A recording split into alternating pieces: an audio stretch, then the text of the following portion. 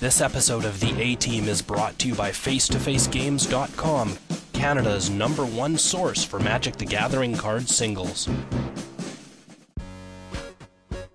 You cannot put the deck without Metamorphose. No. Like, the deck will be done, and we can all go back. We can go back to play normal, good, wholesome Magic where, you know, I make infinite fairies and you play 3/3s for 1 mana. You know, let's go back and do that. Or even better, and I play a 2-mana spell that causes all your creatures to die, and I get to put 4 4/4. That's good old-fashioned Magic right there. That's what we should be promoting.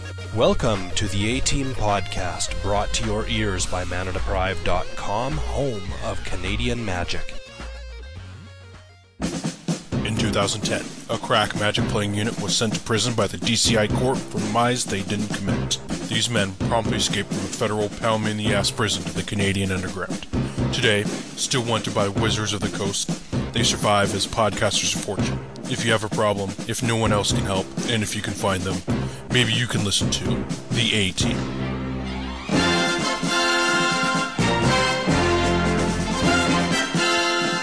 KYT.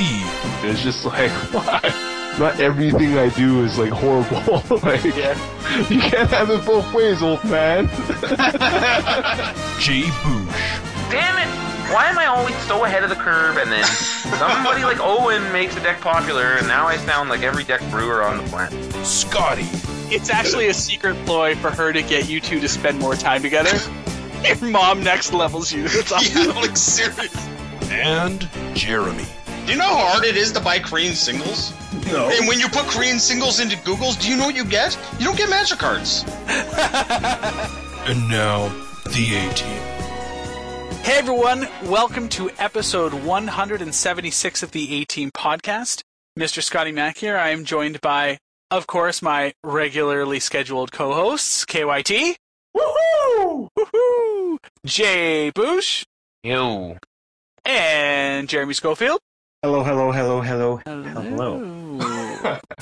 We have with us a very special guest, potentially, probably one episode short of hitting the record for, or tying the record rather, for most guest appearances on the A-Team podcast. You guys may recognize him from such hits as episode 74, the winningest legacy player.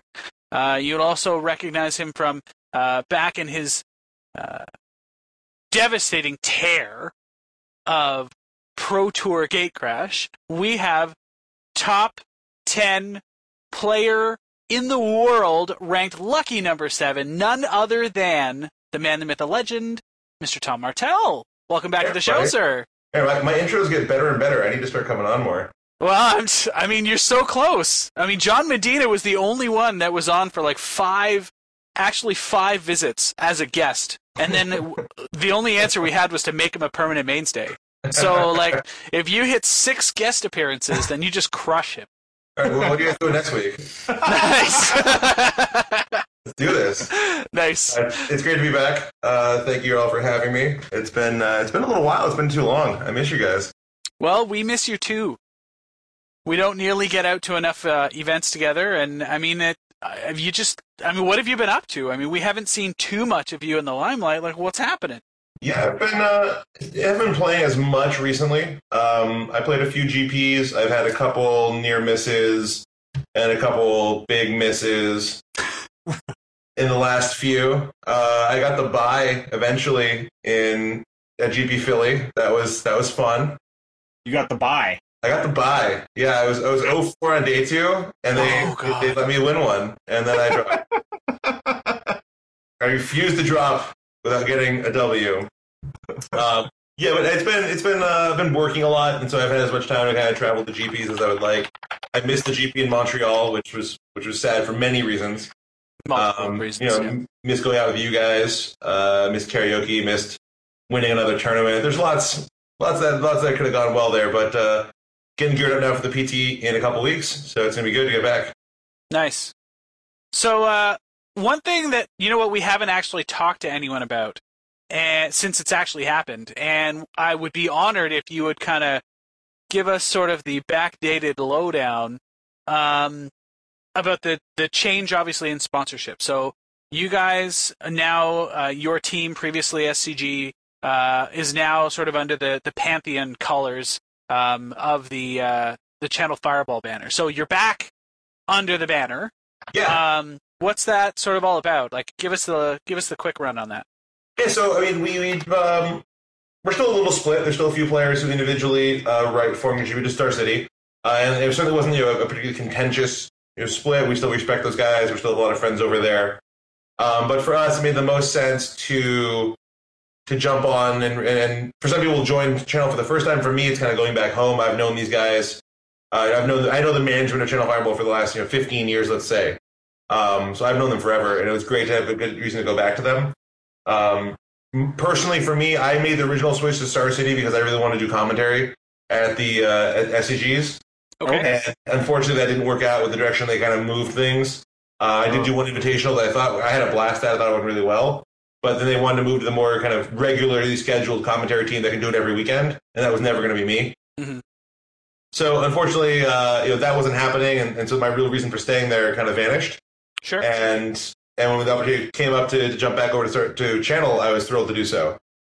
So was it basically, I mean, because it very much seemed like to us on the outside that Star City obviously had their focus, and that was going to be their open series, and, grooming that coverage team and making that, their claim to fame, as it were, aside from, content and being a store and all that stuff. But sure. As far as the actual sort of tournament scene, that was sort of where they wanted to put their money. And obviously, Channel Fireball kind of just looked at an opportunity to. We hadn't seen a lot out of them, right? I mean, the primary Channel Fireball team had started to hit some snags themselves, with the rise of SCG Black, with at your command, as it were. So I guess it looked very much just like, well, I mean, we've got an opportunity to get back in the ring and sponsor two teams and just do it upright. Yeah, I think John. So John Sasso is the president of Channel, and John definitely loses his investment in professional Magic. And Star City's focus certainly has been on the Open Series. They can kind of make their own celebrities through that.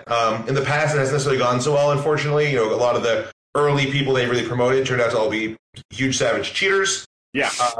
That was kind of a whammy, but for them, if they're putting a lot of investment and time into that, sponsoring a team that's never even going to play in those events, or will only infrequently be playing those events, is a little bit cross-purpose. Sure. And so we just didn't offer to them the same kind of return that I think that Channel saw in us, to keep building that professional brand, and hopefully we can help them realize a return on that investment that they're making in us by promoting the site and getting a lot of more hits and page views and great content going on over there.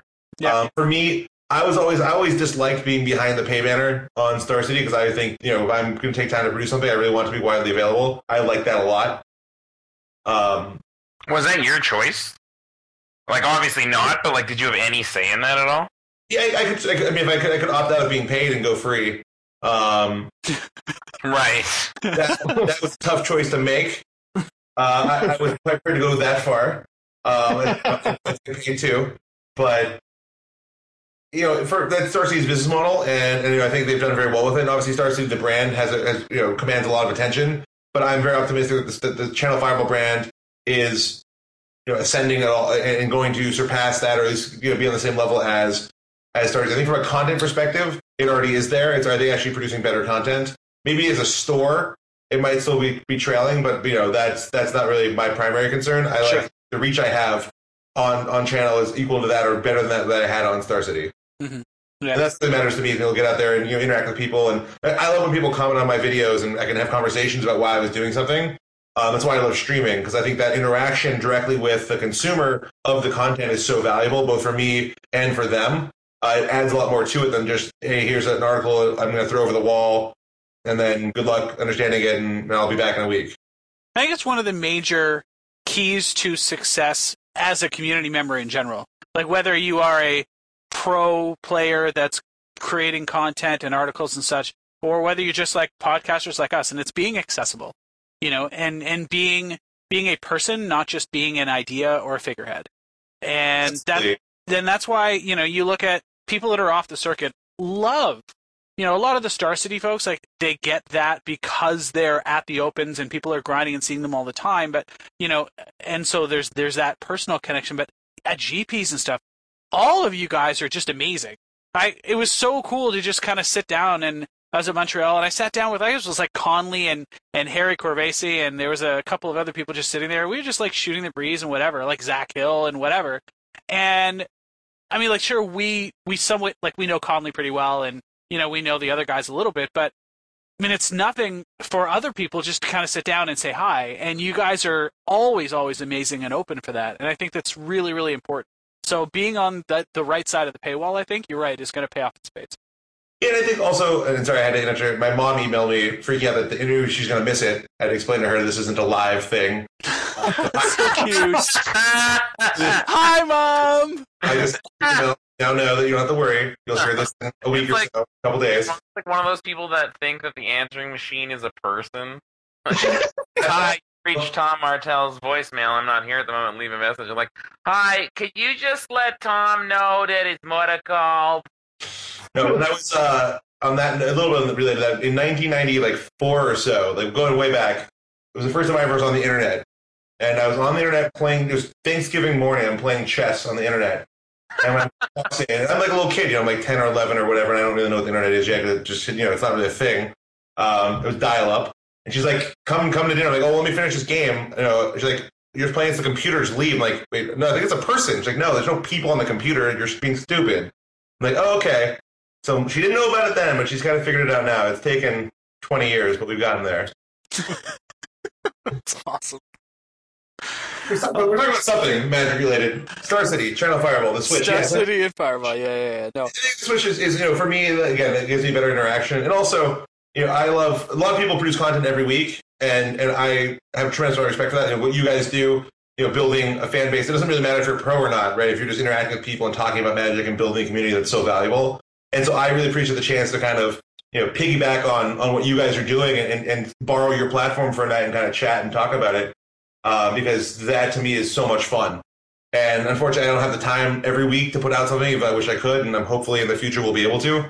But it's awesome to kind of sneak on and like I said, borrow that network effect for a little bit. Well, you do a good job with how you spend your time, like, through your stream and stuff like that. There's a lot of fun there. You have some, like, lasting fun for the Magic community, and I believe you're the owner of BrianKimbler.com. I am, which came up. It's actually, it's funny. Anytime Kimbler tweets with money in the name, I get like 30. I wake up to like 30 messages. And other days I wake up to 0. So yeah, this morning I looked at my phone and like Twitter had a little icon like the red 92 or something. Like, oh, Brian must have tweeted something. And sure enough, he had he made a joke about BrianKimbler.com, which is still the core of my internet portfolio. It's a very good piece. Eventually he'll have to buy it from you, right? Like, you guys, there's going to be like a battle that'll be like Pro Tour Finals, and you'd be like, Brian, I think you should concede. And he'd be like, no way, Tom, going down. You'd be like, I'll give you the domain. He claims he doesn't even want it anymore. Now that he has BMK Gaming, he's like, it's a better domain name anyway. I'm like, all right, Brian. All right. I'm still on this one. You should start posting stuff regularly to the site, generate an absurd amount of traffic, and then just be like, what now? What now? See, that statement leads me to believe you've never been to the site. I've never been to the site. You gotta go to the site to understand why that doesn't make any sense. Okay, I'm going right now. Currently, it's I'm trying to figure out what the next redirect should be. I moved around. It's an Amazon link that goes to Bedhead Manipulator texture page. So as Brian put out this morning, he doesn't even use that hair product anymore, so I need to update it to something he is using. So I'm still trying to figure out the best update, but it's going to go somewhere else. I've been telling Brian that I'm going to get, so Brian's girlfriend's name is Natalie, and I keep teasing them. I'm going to buy NatalieKimbler.com as well, and for a wedding present, I'm going to give them the pair of websites. Oh, that's cute. But I'm probably not going to do that. I just want to. That's awfully ambitious. Love that thing. It's a crown jewel. Yeah, it's for trophy. That's all I need. Those two things. Tom, when did you buy it? I don't think we've ever asked you. So it was years ago. I mean, you probably can check. I think the domain, if you go to like whatever the domain registry thing is, I can look it up. But I'm sitting at work it must have been like 2011. Kibler texted me saying, "Hey, how did you set up TomMartell.com? I want to get BrianKibler.com." Oh. So I texted back, like explaining what I did while I'm checking to see if it's available. I see it's available, I buy it. I tell him, "Oh, you go to this link and try to buy it." He goes there. He said, "Wait, it's taken." I'm like, "Oh man, that sucks. Someone must have scooped you." Figure out who bought it. I show him how to get it. He's like, "What the fuck? You bought it?" I'm like, "Yeah, thanks." But I'm gonna sell it to him at a generous price of only a 5x markup. Said no. Like, okay. And then I offered it a 10x markup. I think a couple months later, and he said no. And yeah, I think I'm gonna get a good return on that website. Wow, That's really good. that's so awesome. All he admit that he was beaten and just pay me the 5x. That's all I asked for. $50. Not a lot of money. He could have swung that. Oh goodness, Brian, do the right thing, man. Pride is all. Oh, I mean, what's your pride? Oh, wait, it's too late. That is sailed. But so you said you've been really busy. What has been keeping you so busy? Like work and anything else maybe that might have changed in 100 episodes since you've been here? Most these days, currently, it's mostly work. Let's see, 100 episodes ago would have been how long? That's a while. Yeah. Well, for people who watch me stream, you know that I have a lovely girlfriend who is living in New York. So I'm traveling a little bit more for that, heading out there, seeing her. She comes out to California and sees me. Nice. So that certainly is eating into some of my time. But I mean, day to day, it really is. You know, work's gotten pretty hectic, and will be for the next period of time. So do we want to say, you know, thank you to Susie the Nat, right? Susie the Nat on Twitter and on Twitch. She actually now streams without me and gets, I think, more viewers. So I'm now no longer necessary. She's launched her own Magic stardom career, and I was just the stepping stone that was used to get there. So we met her at so I met her at GP Toronto just this past year. Yep. And yeah, like she was playing Cards of Sam for most of the night, and yeah, so it was just like super awesome. And I'm really glad that you found somebody. She seems really cool. Yeah, she's awesome. That was her second GP, and actually she was in top 8 contention going into the last draft of day 2, and she's been playing Magic for under a year. So it's pretty impressive how quickly she's really taken to the game. Well, when she's being taught by you and John. That is true. She does get to play with some pretty good Magic players. You know, so I actually met her through John. She and John Tinkle are very good friends, and that's how we met. And so she and John play regularly, and she's really. But even you know, even if you have great teachers, you know, it's Magic's an incredibly complicated game. It just takes time to absorb and pick things up, and I've been blown away by how quickly she's developed as a player. So. Does she play any other games? Like, did she have any basis for that? Or is she just like, playing? Yeah, actually, funnily enough, talking about Brian Kibler, she and Brian Kibler were in a WoW guild together in like 2002. Wow. Sorry, that was terrible. I totally didn't even mean to do that. That was terrible. Or maybe like 04, 05, but way back. So they've known each other for a long time. And then, yeah, she met John completely independently, not through Brian at all. And then reconnected to Brian through John and me, which is kind of hysterical. So she does have a long background, you know, gaming. So, you know, it helps, certainly, in kind of picking things up. Sweet. Wow. So she's obviously not just doing it like she actually enjoys it. She's not just doing it because like she wants to participate in things that you also enjoy. Yeah, absolutely. She's not just humoring me. I mean, I'll come home now and she's like guest starring on other people's streams, and I think she plays more Magic than I do at this point. Nice. Certainly recently, and so she loves it, and it's definitely completely independent of me. I think you should buy her domain name really quick. Yeah. I should. NatalieMartell.com. They're done too. I'll look into that after this one before it goes up and goes live. So no one can hear. I'm not purchase NatalieMartell.com. It's so Natalie's Kibler's girlfriend. Right. Susie. Susie. Also purchase Natalie Martell. I think Brian would be probably abused. You know what? I bet you could sell that one to Brian before you could sell him BrianKibler.com. Absolutely. That might be true. Natalie's kind of scary. I wouldn't want to get on her bad side. She would kill me. She's awesome. She's awesome. Awesome? Yeah, she's awesome. We were in Amsterdam for Worlds, and we were like, Brian and I both busted the tournament. We're about to get food. It's like 11 o'clock and she's starving. And she has the most terrifying glare I've ever seen. Like, she looks at you and I literally thought she was going to shove me, like, stab me, and then drop my body into one of the canals. So mad at both of us. She just wanted to eat, and she just would not talk to us, glared at us. I was terrified until we got into a restaurant and she ate like 2 bites into food. All of a sudden, she was normal again. But I was really concerned for our safety. So I do not want to go to Natalie's bad side. Yeah. Wowza. So, we obviously have some brand new stuff on the horizon. We've got Journey into Nyx pre-release happens this weekend on paper. Weekend. Yeah. Are you playing anywhere? I'm going to be gunslinging at the Channel Fireball store here in Santa Clara. Nice. So that'll be fun. Get out there and just see the cards, battle a bunch of people, give away a lot of packs. Yeah.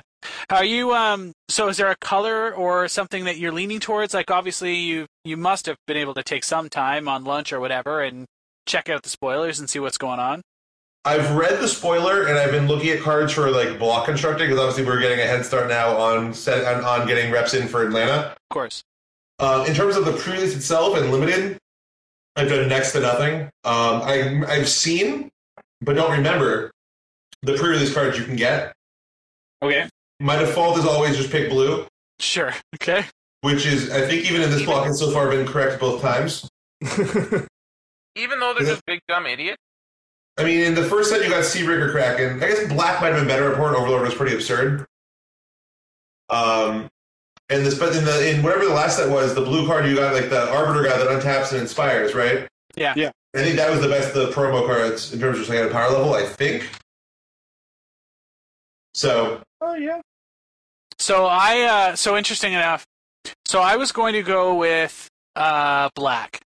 I early on. I was just, I knew that the decks I want to play in the format are like the grindy control decks, and most of them that I've had a lot of success with are like blue black or like blue black green or whatever. Yeah. And so just great removal and big dumb idiots and whatever, right? And so partway through, I'm looking at some of the rares, and I thought, okay, well, the rares look really good. It's a lot of sweet removal, reusable, whatever. And then they went ahead and spoiled, like the full spoiler came out, and they revealed Hubris, which is blue 1 instant, return target creature and all auras attached to it to their owner's hands. Sure. And I was just like, shit, I'm in the wrong color. So I snap moved to blue, because I was like, well, I always like blue in all of my decks, just like black, so I'll just take the blue ones. And yeah, I'm pretty excited. Riptide Chimera, I am so excited to beat face with. Which is that the promo? That's the 3/4 flyer for 3 mana. It's the Esperzoa, basically. Oh yeah, hit the bounce enchantment every upkeep. Yeah. But I mean, like, that's a flying shark. I don't know if you guys know this. That is a flying shark.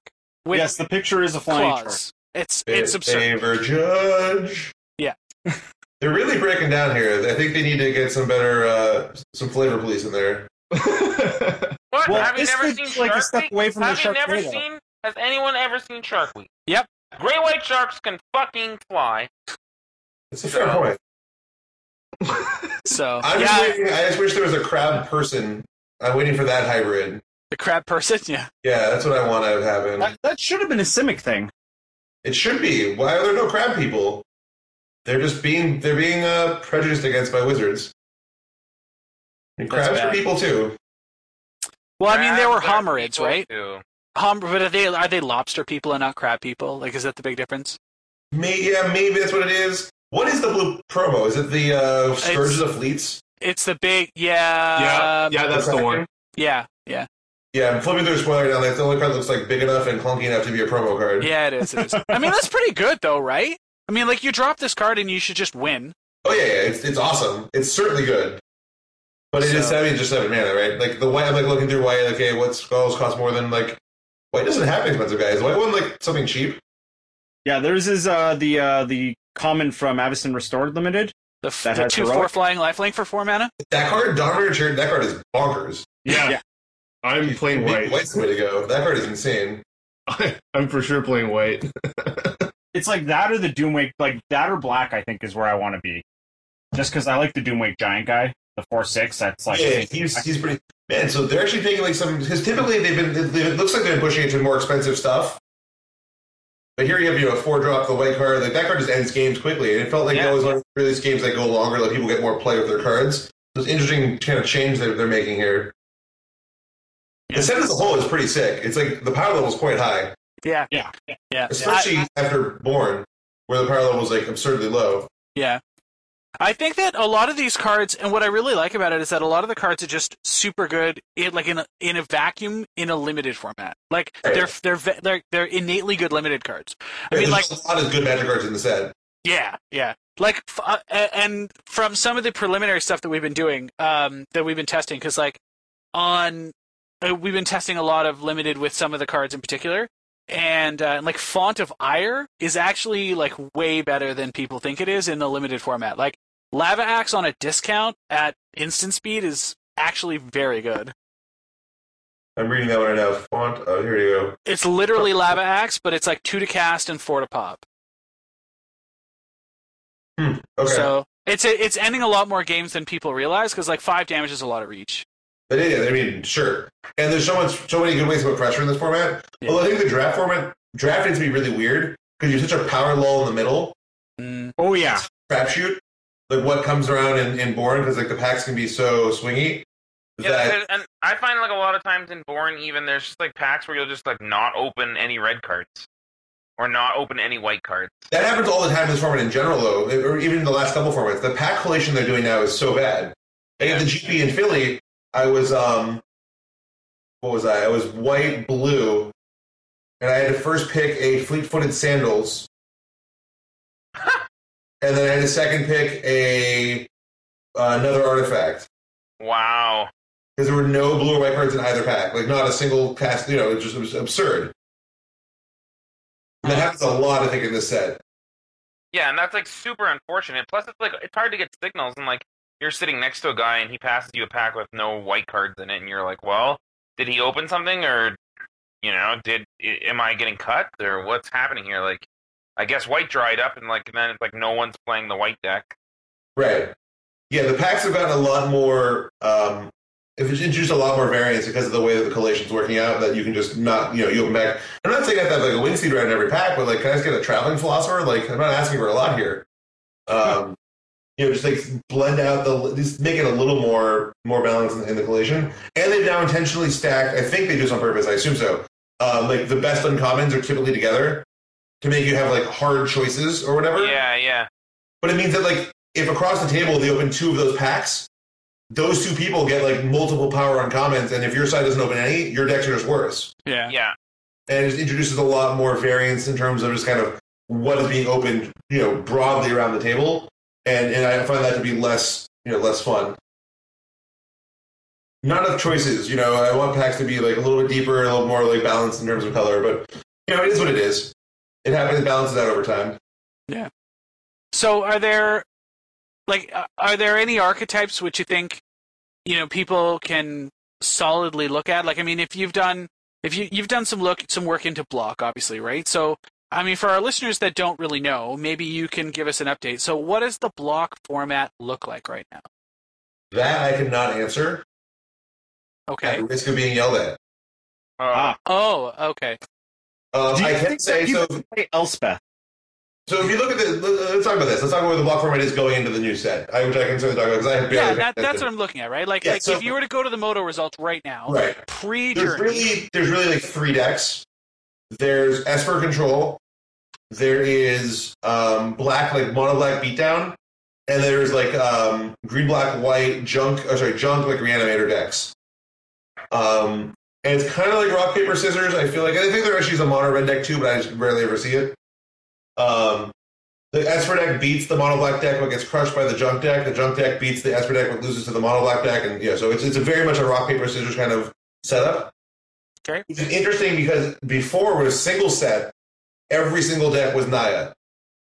Yeah. I remember seeing a daily that had like 19 people that moneyed, and all 19 are playing Naya. Wow. Did like 4 cards of each other. It was miserable. Well, it just speaks to the power of Elspeth and Xenagos and Stormbreath Dragon, like in Right. those formats, right? I mean, those are the top 3 cards. Yeah, and I think if you look at the format, the ones now, it's the junk deck is playing Commune with the Gods and Satyr Wayfinders to dump Ashen Riders and Abhorrent Overlords into the graveyard, and then reanimating those with Whip and with Rescue the Underworld. Yep. And that's its way of like keeping up with kind of beating an Elspeth. Well, okay, it's fine if you can bring out an Ashen Rider and you whip out an Ashen Rider and you gain 5 and you remove something. You can get a lot of life back and tempo back from that kind of a play. Right. I find Esper has a really hard time beating them if they resolve a whip. Which is strange because like Revoke's in the format, right? Yeah, but like their only artifact in their deck is whip. Oh, true. So how many Revokes? I mean, you want some, but like you don't want to play like 4. And it just makes the games like pretty swingy. Sure. And they still get some value. They play whip and they activate immediately on turn 8, right? And they also have a bunch of thought seizes, so they can just thought seize you first. Right. And you have some too, but you don't have that as many as they. Just it's kind of this like the standard thought seize kind of ruins all the fun. Yeah. And you can't rely on having a trump that you need a reactive trump card. You need to have a proactive trump card. Right. Okay. Well, and like Banishing Light obviously might contribute to helping that matchup. Yeah. But the new cards are going to really shake the format up, I think, because there's again, Born is pretty low power. Mm-hmm. If you look at the decks, like they're playing guilds, they're playing other kind of expensive 1-1 removal, but they're not playing a lot of other cards from. It's really just like Guild and like Satyr Wayfinder are kind of the defining cards from Born of the Gods for the format. I mean, Herald of Torment and the aggressive decks, but really it's defined by Theros. And now Journey is certainly powerful enough that you both create new archetypes, push certain things. And as always in block formats, when the third set shows up, you finally have enough kind of tools to build much stronger kind of linear strategies. So if you want to play an aggro deck, if you want to play a control deck, you can kind of like jumble some stuff together, and it can be a little clunky because you're just playing like all the best removal spells, and then you have some card draw to kind of piece it together. If you want to play an aggro deck, your mana has to be really good, so you can only really play like 1, maybe 2 colors, and so you have a much smaller kind of pool of cards to play from. Yeah. And you need 3 sets just to get a critical mass of stuff to be aggressive. That makes sense. So I think we'll see that speed the format up a lot, and that'll put natural pressure on the 12 temple, really clunky Esper deck, and the decks that don't do anything until turn 5 because they play a whip and then and activate it once. Right. Those have a much harder time now that I think aggressive decks are going to go probably a full turn faster, is my guess in the dark. Nice. Wow. That's what games played though. So like I said, our team has started testing. I've certainly read some emails, but I haven't played any games myself. So we'll see if my kind of assumptions here pan out. But that's kind of just traditionally in block formats. That's how they tend to mature. Is they get a full turn faster as you get the third set in. Awesome.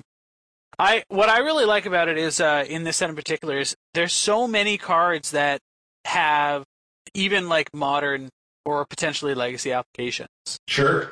And you're starting to see functional reprints or even like functional improvements on a bunch of old favorites. Like you've got Rule of Law on a guy, and you've got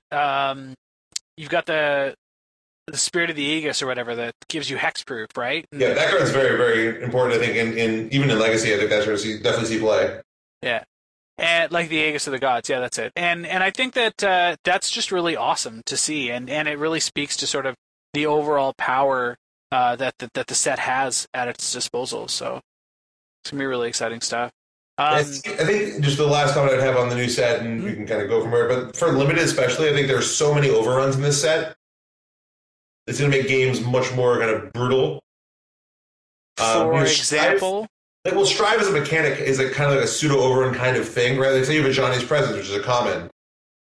Right? If you strive that thing for, 2, and you get to get 3 of your guys +1/+1 indestructible, you're basically just wiping your opponent's team, and, it's going to be a blowout. But, like, red, I think, has, like, multiple ones. I'm scrolling down through the thing right here. So there's, like, Blinding Flare, right? They can't block.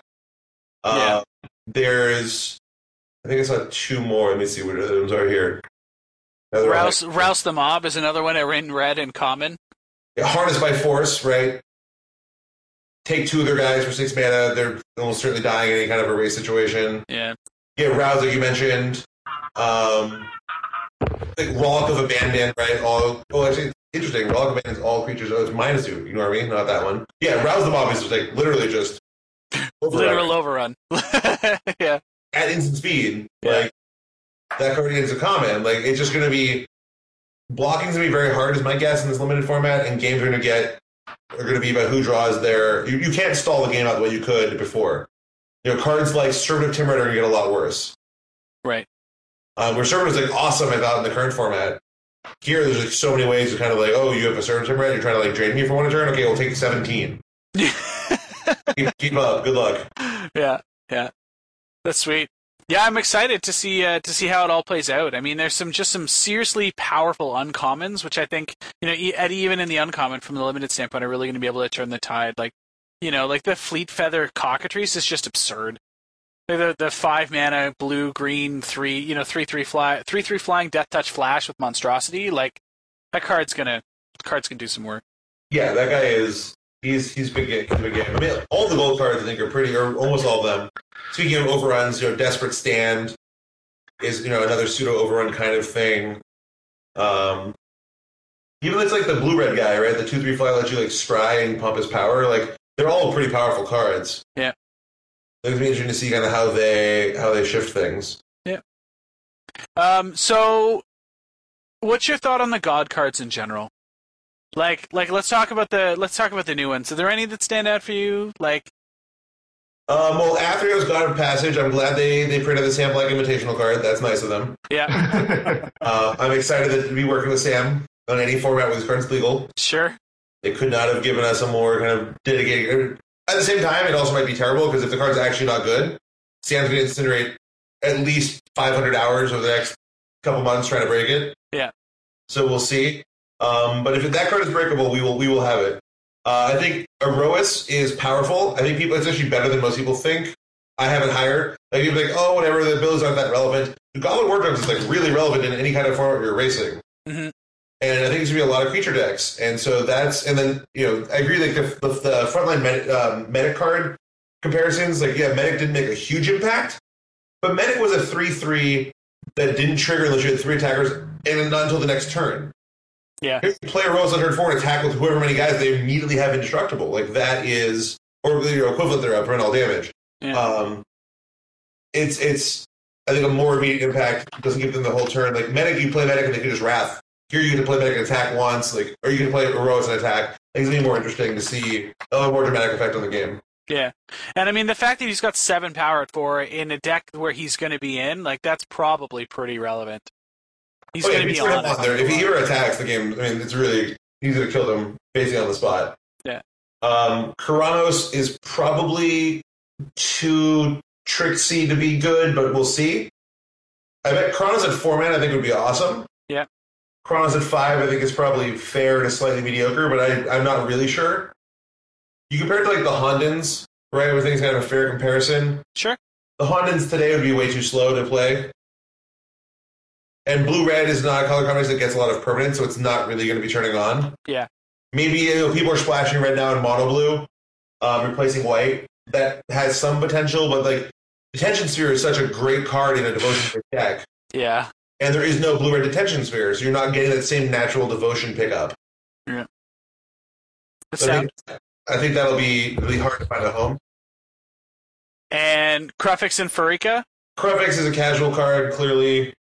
Ugh, it's not even that good. Yeah, I mean, maybe it's awesome in Commander, I don't even know. But it's clearly designed for that. Yep. And then Pharika is interesting because it's 3 mana. But like the ability is pretty mediocre.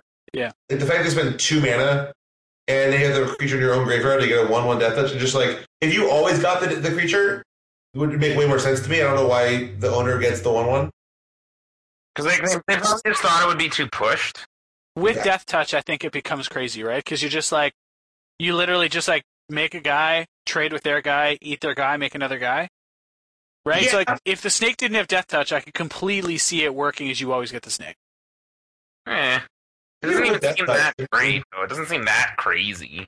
Yeah. Like, compare it to, so I did a Shards draft on the, because throwback week on Moto. Yep. And I felt like, helping World's kids through college.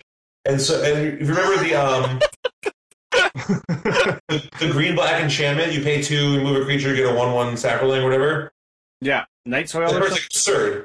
It looks so mediocre in the card you play it. When you play it out, it's like so insane. And granted, that format was like a better, had like Unearth and other mechanics that made that card a little bit better than it would otherwise be. But it's like, compare that to Pharika. Sure, they have Death Touch, but Pharika's a mythic rare god. And if she's 2-colored mana, instead of 2 colors mana to pay black-green exactly, I mean, giving yourself a 1/1 Death Touch does not seem too much here. Fastest Scries every turn to make sure guys unblockable. Let's put things in perspective, right? Yeah. So I'm surprised that Pharika doesn't always. That said, I'm sure they tested it and they tried it out. Probably having you just always get it. Maybe it was too good for some reason. We'll see. Maybe I'll look back and say, man, I'm sure glad they didn't give that. To always you'd be even more insane. But my guess is it ends up being not very playable, and that it would, even if it was always yours, would still be that way. Yeah. Okay. That's what I think about the gods. Nice. Well, we ask one favor when you're playing, if you're gunslinging. There's apparently a rule that is starting to go around, and it started last week when we were talking about the cycle of flash enchantments. Okay, sure. And so we have to. So there's an obligation now that if you open up one of those flash enchantments, that you have to play it, no matter whether it's in your colors or whatever, and you have to play it, and you have to make sure that you can run it, because when you play it, you have to ask your opponent if it resolves. So you can ask them, "How's my dictate? Is it good? Is my dictate good?" I cannot condone this behavior. I can't encourage it. I have to be a role model to the children. The children. The children. Important to teach children how to trash talk. That's right. I'm not going to ask a small child how my dictate is doing. How my dictate is doing. How's my dictate? See, that's the thing. It's like a Disney joke. It just goes right over their head. They don't know. It's true. Their parent is standing there and hears this and is appalled. Oh, come on. Parents at a Magic tournament? No, they drop their kids off and they go and do what they want to do. It's like babysitting for free. Well, listen, I'll tell you what. I'll at least humbly request that when you're at your next Finkel draft and you guys are drafting this block, or when you're testing, and I'd really like to hear the story of you asking somebody during a playtest session, "How's your dictate?" The first time I cast one, I will ask that. That's awesome. When I imagine it might get tired over the age of like 12. Sure. Done. Okay, that's fair. Or Owen. I'll do it to Owen even though he's under 12. I mean, I would love to see you just slam a dictate of Erebos and just be like, "So, Owen, how's my dictate?" This is the time where you miss people like PTR. Dictate's the kind of card you can really wipe on your ass and slam on the table. Yeah. For sure. Like, how do I dictate now? But yeah, we apparently have started a revolution. I'm very excited. This is what you use your power for? Really? You have all this power and you're using it on this? I mean, like, we don't... It's not our fault. It's not our fault. You don't choose what the people love. That's right. That's fair. That is very true. I've also learned that you really you cannot dictate. No. what they will take to. No, you can't dictate to people's tastes.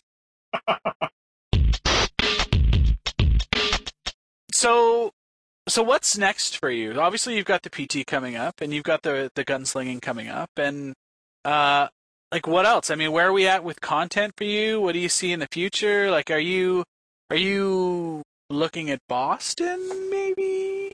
Yes, sir. Let me say on the content side, I try to do one per week, draft or constructed Moto tournament on Channel Fireball. In fact, one went up today that was super fun, and I would say if you just check out Match 1 Game 2 after the podcast, it's one of the more ridiculous and awesome games of Magic that I think I've ever played.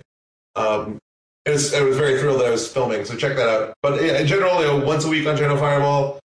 Thinking about trying to do a live show every week, if I can pin down a consistent time. You may have caught, so Raptor and I did a vintage playtest session 2 weeks ago that we streamed. Yes. Yeah, I that saw was that. really fun. And then, actually, I think last night, or maybe it's tomorrow night, Shion and Mashi did a live Magic TV. Oh, wow. And so we're moving in that direction of doing more and more kind of like live TV-esque stuff. And so I'm hoping to do something like that in the near future. In terms of tournaments, it's weird. The schedule this year was so front-loaded. It was always kind of strange the way that it ended up being balanced out, that there's not much left, actually, for the rest of the year. Like I said, I'm going to go to the PT in Atlanta. I'm probably going to go to the GP in Atlanta the following weekend. Yep. I wish it was the weekend before, since that would make way more sense, but hey. And then I'm skipping the GP in Chicago because that weekend's EDC, and that's going to be way more fun, as I learned last year. I'm going to try to do DC, I'm going to try to do Boston, and then the PT in Portland. That's the end of the season. Yeah. And right now I'm only using 3 GPs. I only have points from 3, so I really want to try to add to that and pick up a couple extras. I now have a 65th, which is kind of a dagger in Albuquerque. Yeah. Which is unfortunate. But yeah, I want to pick up at least a couple more pro points. I'm 5 short right now of platinum. Oh, okay. So now that's including your Pro Tour attendances? That assumes, yeah. So I have 34, so I'm getting 6 guaranteed just for showing up. Yep. So I'm at 40, so I need to pick up 5 somewhere. And so, spiking into the GP would be a huge help with that. Just, hopefully, it shouldn't be too hard to get 5 from 2 PTs, but you never know. You can just bomb 2 tournaments. So I would love to get those locked up if I could. Sweet. Well, it looks like Boston is becoming the next big community tournament. There are a lot of folks from our end that are heading up to that one. I myself will be there. I think KYT is coming as well, and that's something super exciting. So we'll see you there. Awesome. Yeah, I mean, hopefully it's not going to be too big, but these tournaments now are getting so massive. Yeah. I heard an estimate for New Jersey, which is in November, and it's Legacy. They were estimating 6,000 plus players. For what? Is it another SCG one? It's another SCG one. Oh, okay. 6,000? Real? Yes, That can't be real. 6,000. What the fuck? Is it the only Legacy GP? It is the only Legacy GP. But it's as far away from everyone as possible, right? No, it's Jersey. It's as central in that area as it can be. No, but what I'm saying is all of California and it's as far north and east as possible. Sure. Right? Sure. But I mean, so they think 6,000 people are going to go to a Legacy SCG? Holy fuck. Okay, so you have the SCG effect, right? Which will obviously that hype train just I don't know what that is. Just gets crazy. But Legacy as a format isn't dead, especially in that area. You see quite regularly. I mean, New York has got a huge base of old school players, right? And then you've also got all of those people sort of from the East Coast. There's a big community in Boston. There's a good chunk in DC that'll come up. I mean, when you consider the player base in the United States, I mean, that sort of quadrant of the states and the California end sort of account for the bulk of the players, right? I mean, you've got some that are littered down, in the Florida area as well, and Texas and whatnot. But those are where the concentrations are. And also, the Legacy players are pretty fanatical. I think they're willing to drive 12 hours for a big tournament, is my guess. I mean, fanatical, I think, is being really muted and understated on the subject. Yeah. So, I mean, what I'd like to see is before the tournament that they ban True Name Nemesis so that my friend Lingering Souls can come back. Because you can put a lot of Tom Martell tokens into play in that tournament with 6,000 people. Is there enough tokens out there? I don't think so. I don't think they're that many printed. I only got 60 when they made them, and I was told that's all I got, unless I go play into SCGs. So who knows how many are floating around, but wowza. Yeah, so bans are coming up. It was one of the things that people wanted to hear about, your opinions.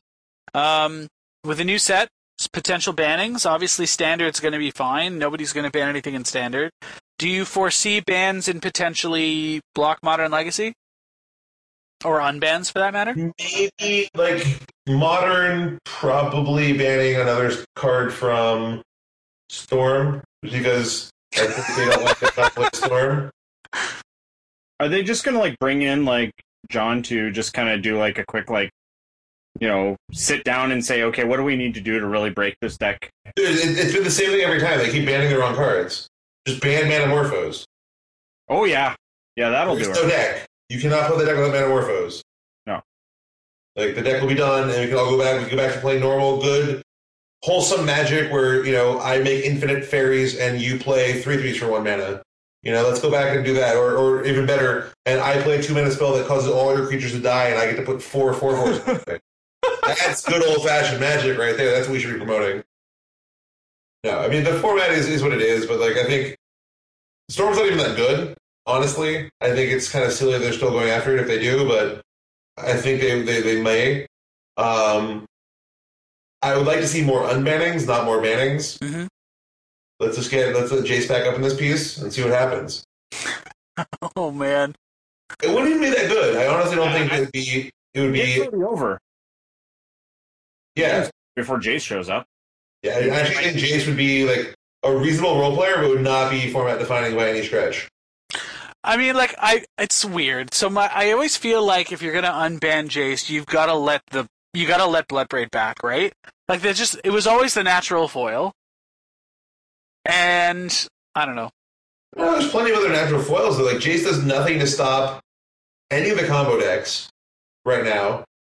Right? It does nothing to stop. There isn't a creature deck anyway. Zeus unplayable.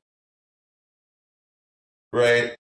Jund is mediocre, but adding Bloodbraid back is not going to turn Jund into this powerhouse against the combo decks, which is why that's the problem.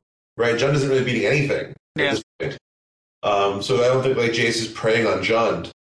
I think it's just an interesting card to give to control decks that won't, that Blue Moon deck or stuff like that will play a couple copies.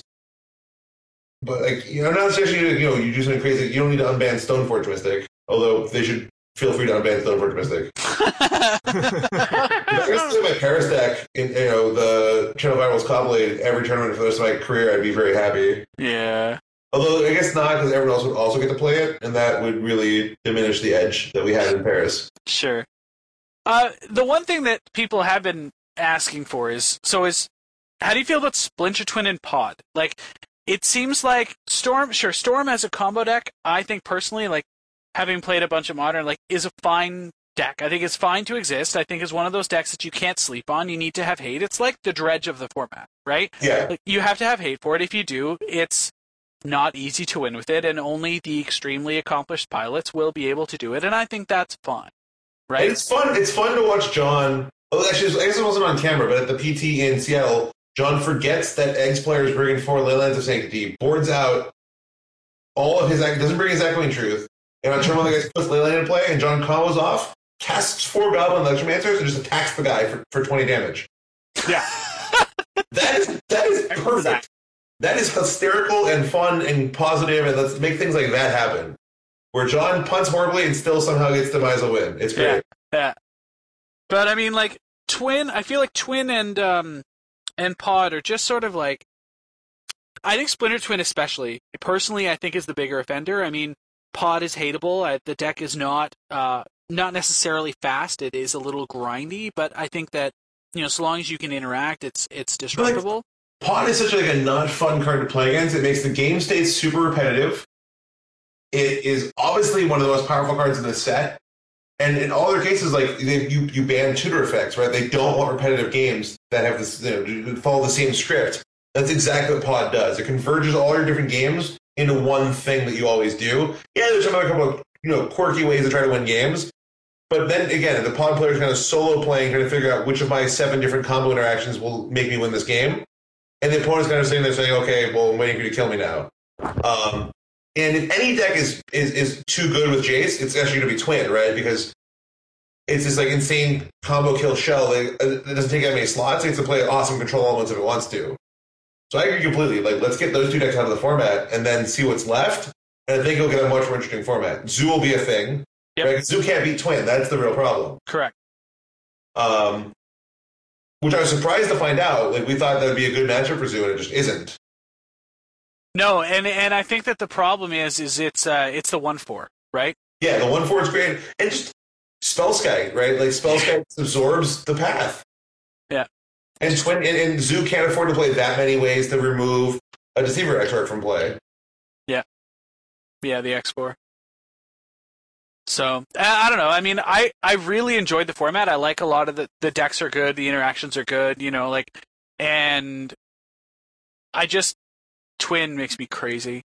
It's just, it needs to go. Needs to go. Yeah, I think if you're banning, you can very reasonably ban Splinter Twin and Pod, given the current ban list, the current philosophy, and then just, mix it up and make people, because that will really shake things up. And people have to. And I also wouldn't mind them banning Living End. I think that card's just stupid. It's just a silly thing that sits there and preys on one specific type of deck in a really non-interesting way, and it's just it's not, I think, where they want the format to go. It's not too powerful, but just really just lame, right? Those are just lame games of Magic. Yeah. They're not fun to watch. They're not interesting to play. Does anyone want to watch Kai and Hetrick sit there for 9 turns as they they both fail to go off repeatedly? Painful. Absolutely painful. Yeah. Fulminator Mage beatdown. Well, I mean, Electromancer beatdown. I mean, yeah, it's the both. same thing. Right? They attack right. They attack. That's it's some grizzly bears going after each other. No, I think you can do a lot with that format. I like just really taking. And maybe you wait for the Pro Tour to do it. Maybe you don't do it for a GP. But I like just really shaking it up and taking. And basically, their attitude, I think, should be: we are going to really aggressively ban unbanned cards. It's going to change frequently, right? We might ban Twin for this season, but it might come back next season. Mm-hmm. I understand the concern there, where modern decks are now so expensive that if someone invests $1,000, they don't want to be the kind of very fickly ripping that out of their hands and saying, "Sorry, your deck's no good anymore." And I don't have a great solution for that. That's, I think, the real problem. But they would love for Modern, think about it kind of philosophically, Modern should be the bridge between Standard and other formats, where my deck just rotated out of Standard. It'd be awesome if I could add a couple of cool new older cards to it, and it's still somewhat competitive. Yeah. And that won't happen when you have such oppressive, powerful decks like Splinter Twin. Nothing in modern Standard form will ever be able to compete with that. No, agree. I mean, all the fair decks are still reasonable. You can play Modern Zoo, for example, against most of the decks in Standard format right now, and it's a game. It's actually a game, right? Sure. Whereas, you're right. Splinter Twin just fucking crushes everybody. It's gross. And you have to have access to the right hate cards. I think that the sideboard cards being so powerful in the format is also one of the defining characteristics, I think. And that's why you had to ban cards like Ponder and Preordain, because you could just dig for your extremely powerful silver bullets. Yeah. And the games all become who draws their answer spells, right? Think about Storm versus Affinity, right? I'm playing Storm, I have 3 Shadow Storms after board. My opponent probably has a couple of Relic of Candidates and maybe Aether Storm Candidates, a Rule of Law or something. And it's okay, well, whichever one of us draws the right thing gets to win this game. And the rest of our decks basically don't matter. Right? He's going to kill me on turn 4 or turn 5, even with a bad draw, maybe turn 3 with a good draw, so I know exactly how long I have to find my thing. And I'm going to kill him on turn 3 or turn 4, so he's exactly that long to find his thing. And then you just kind of turn your hand face up, add 3 cards and see who won, almost. Yeah. Well, except for the fact that if you're playing Storm, 50% of your cards say draw card. Right. Yeah. Well, that's the thing that PV's always been complaining about, is just how powerful sideboards are in Modern. Yeah. And how it's just so sideboard-centric. Yeah, I mean, the decks are all just very pushed and very narrow. Mm-hmm. And so you want to find, there's very powerful answers to narrow threats. If you're playing Jund, it's very hard to, there's no sideboard trump card, because your deck is just all just good cards, and they all do kind of broad things. And the more formats become like that, the more, less important individual sideboard slots become. Yeah, makes sense. So Legacy, you just want to see True Name banned? Yeah, I'm worried they might ban Sneak Attack, and I'm worried because I just bought a bunch of them that I want to sell. Okay. That's my speculation card. Good luck. If you try to follow me, I've never made $1 speculating on Magic cards. Well, especially if you just recently bought them, because they literally just went up. Yeah, they went up by like a little bit after. So I bought them the weekend that apparently Star City bought out like 4 different dealers. Oh, okay. So you got in at the. I got in at like a reason. I don't even know. For all I know, I bought them after they went up, and I'm stupid. But I think I got in at a good price. Okay. I think that is the only other card you could consider banning in Legacy. And I think it doesn't really need to be. Like, the format's fine. That deck's not even that powerful. Mm-hmm. I only mention because I've heard people talking about banning it, and it just seems crazy to me. Like, True Name Nemesis is just silly, right? Again, it makes these game states that are not very interesting, non-repetitive, very repetitive, and I just don't like the card much, so I'd love to see that sort of card get banned. Other than that, I think there's a lot of interesting room for new stuff. I think we're seeing like Edric's Spymaster of Tress, which right now I need to go buy some of those. That's another good speculation target. I'm going to buy them while we keep talking. There's foil ones. There's foil ones now? How? Yeah, they're in the Commander's arsenal. Jeez. Oh man, this thing already moved. It's already $15. I don't know if I'll be that. Holy shit. Foil ones are $25. Good lord. Holy shit. I got a Japanese one. Well, you're probably like a millionaire then at this point. You're close to probably a millionaire at this point. Yes! Crushed it. $1 million millionaire. There's some site that shows you like price histories. I can never remember what it is, but it's a cool site. MTGgoldfish.com? That's the one. You guys are so helpful. Scott, why did Star City Games buy all the sneak attacks? Like, I haven't. They love pushing. What the hell? Yeah, Spymaster doubled in value in the last couple weeks. So the Spymaster Trust, the Commander's Arsenal version, the foil one, was $8 until a week ago, and now it's $38. It's dropped since it hit $38. Oh my god! And now it's down to like $26. Story of my life. I cannot catch a break. Why can't I ever just do the things I mean to do? I've been trying to buy something for the longest time. I keep forgetting. And I just do the things I mean to do. Hey, he peaked at BrianKibler.com. It's all been downhill since then. If anyone wants to trade me like 10 Edrics for BrianKibler.com, we can probably make that happen. Nice. There you go. There you go.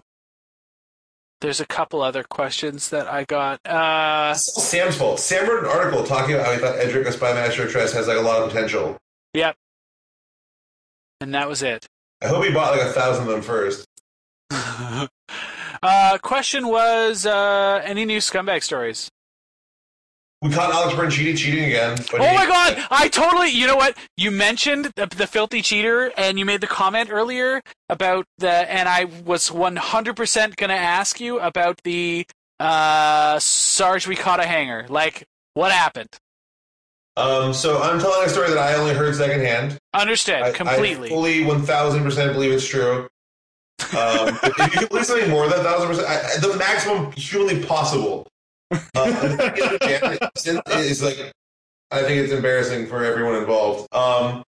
So Virgie's playing, and a professional player who I don't want to name, but a very, very well respected one. I can name. I think he posted a public statement, didn't he, about this? Yeah, he did. Yeah. So Mr. Paul Rietzel, who I believe is basically as close to impeccable character as you can have and be a professional Magic player. Concur. Yeah. Is sitting at the next table over and is watching. His match is finished. And sees Alex Bertoncini playing against some guy playing with creatures. And he casts Supreme Verdict. And the way he casts it is the way he picks up some of his lands, stacks them so it's a Temple of Enlightenment on top and turns them sideways, and plays Supreme Verdict, leaving up a white mana and another mana. His opponent happens to have a Mutavault in play. Purely coincidentally, I'm sure. Paul then, since he was paying attention, noticed that before Alex picked up his lands, he picked up a blue-black duel, a blue-white duel, and 2 islands. And with that type of mana, you cannot actually cast Supreme Verdict. That spell costs 2 white mana. Yeah. So Paul circles around behind him, looks at his hand, sees sitting there on top, ready and waiting, a last breath for that Mutavault, says, "Excuse me, that spell costs 2 white mana, you only spent 1 white mana." As the players begin to resolve this, he sprints to the head judge and says, "You want to go over to that table? I think someone may have been cheating." And just says, "Great, cool, thanks." Doesn't move. After the round is over, pages Bertoncini to the front of the room to ask him what happened. Did not investigate it in the moment. Did not go over there and see if they cheated. Did nothing. Just pages him to the front. Asked him what happened. He said, "Oh, well, I only had 5 mana, not 6. I didn't even have the last breath in my hand." Wow. And Paul's like, "Well, you had 6 mana, and you were holding last breath. I looked at both these things." At which point, Bertoncini accuses Paul of having a personal vendetta and lying to the judge to try to get him DQ'd from the tournament. What the fuck? So he's now made it Paul's word against his. He could have been like, "Hey, it's a misunderstanding. I don't understand." No, he's like, "No, Paul is intentionally lying to get me banned from this tournament." Wow. Kind of like the dream spot, right? Like Bertoncini is literally back in such a corner. He's floundering. He's grasping at anything that he's now literally accused Paul of intentionally lying. And the judge finds there's not evidence to do anything and lets him go. What? Yeah, I was pretty tilted. And who was the head judge for this event? Christiana something or other. She's the Italian L4, I think. Really? Yeah, she does all the Canadian tournaments. She used to do all the stuff for Ness. Yeah, I was sad. I was very sad that she did not DQ him on the spot and then let him get banned.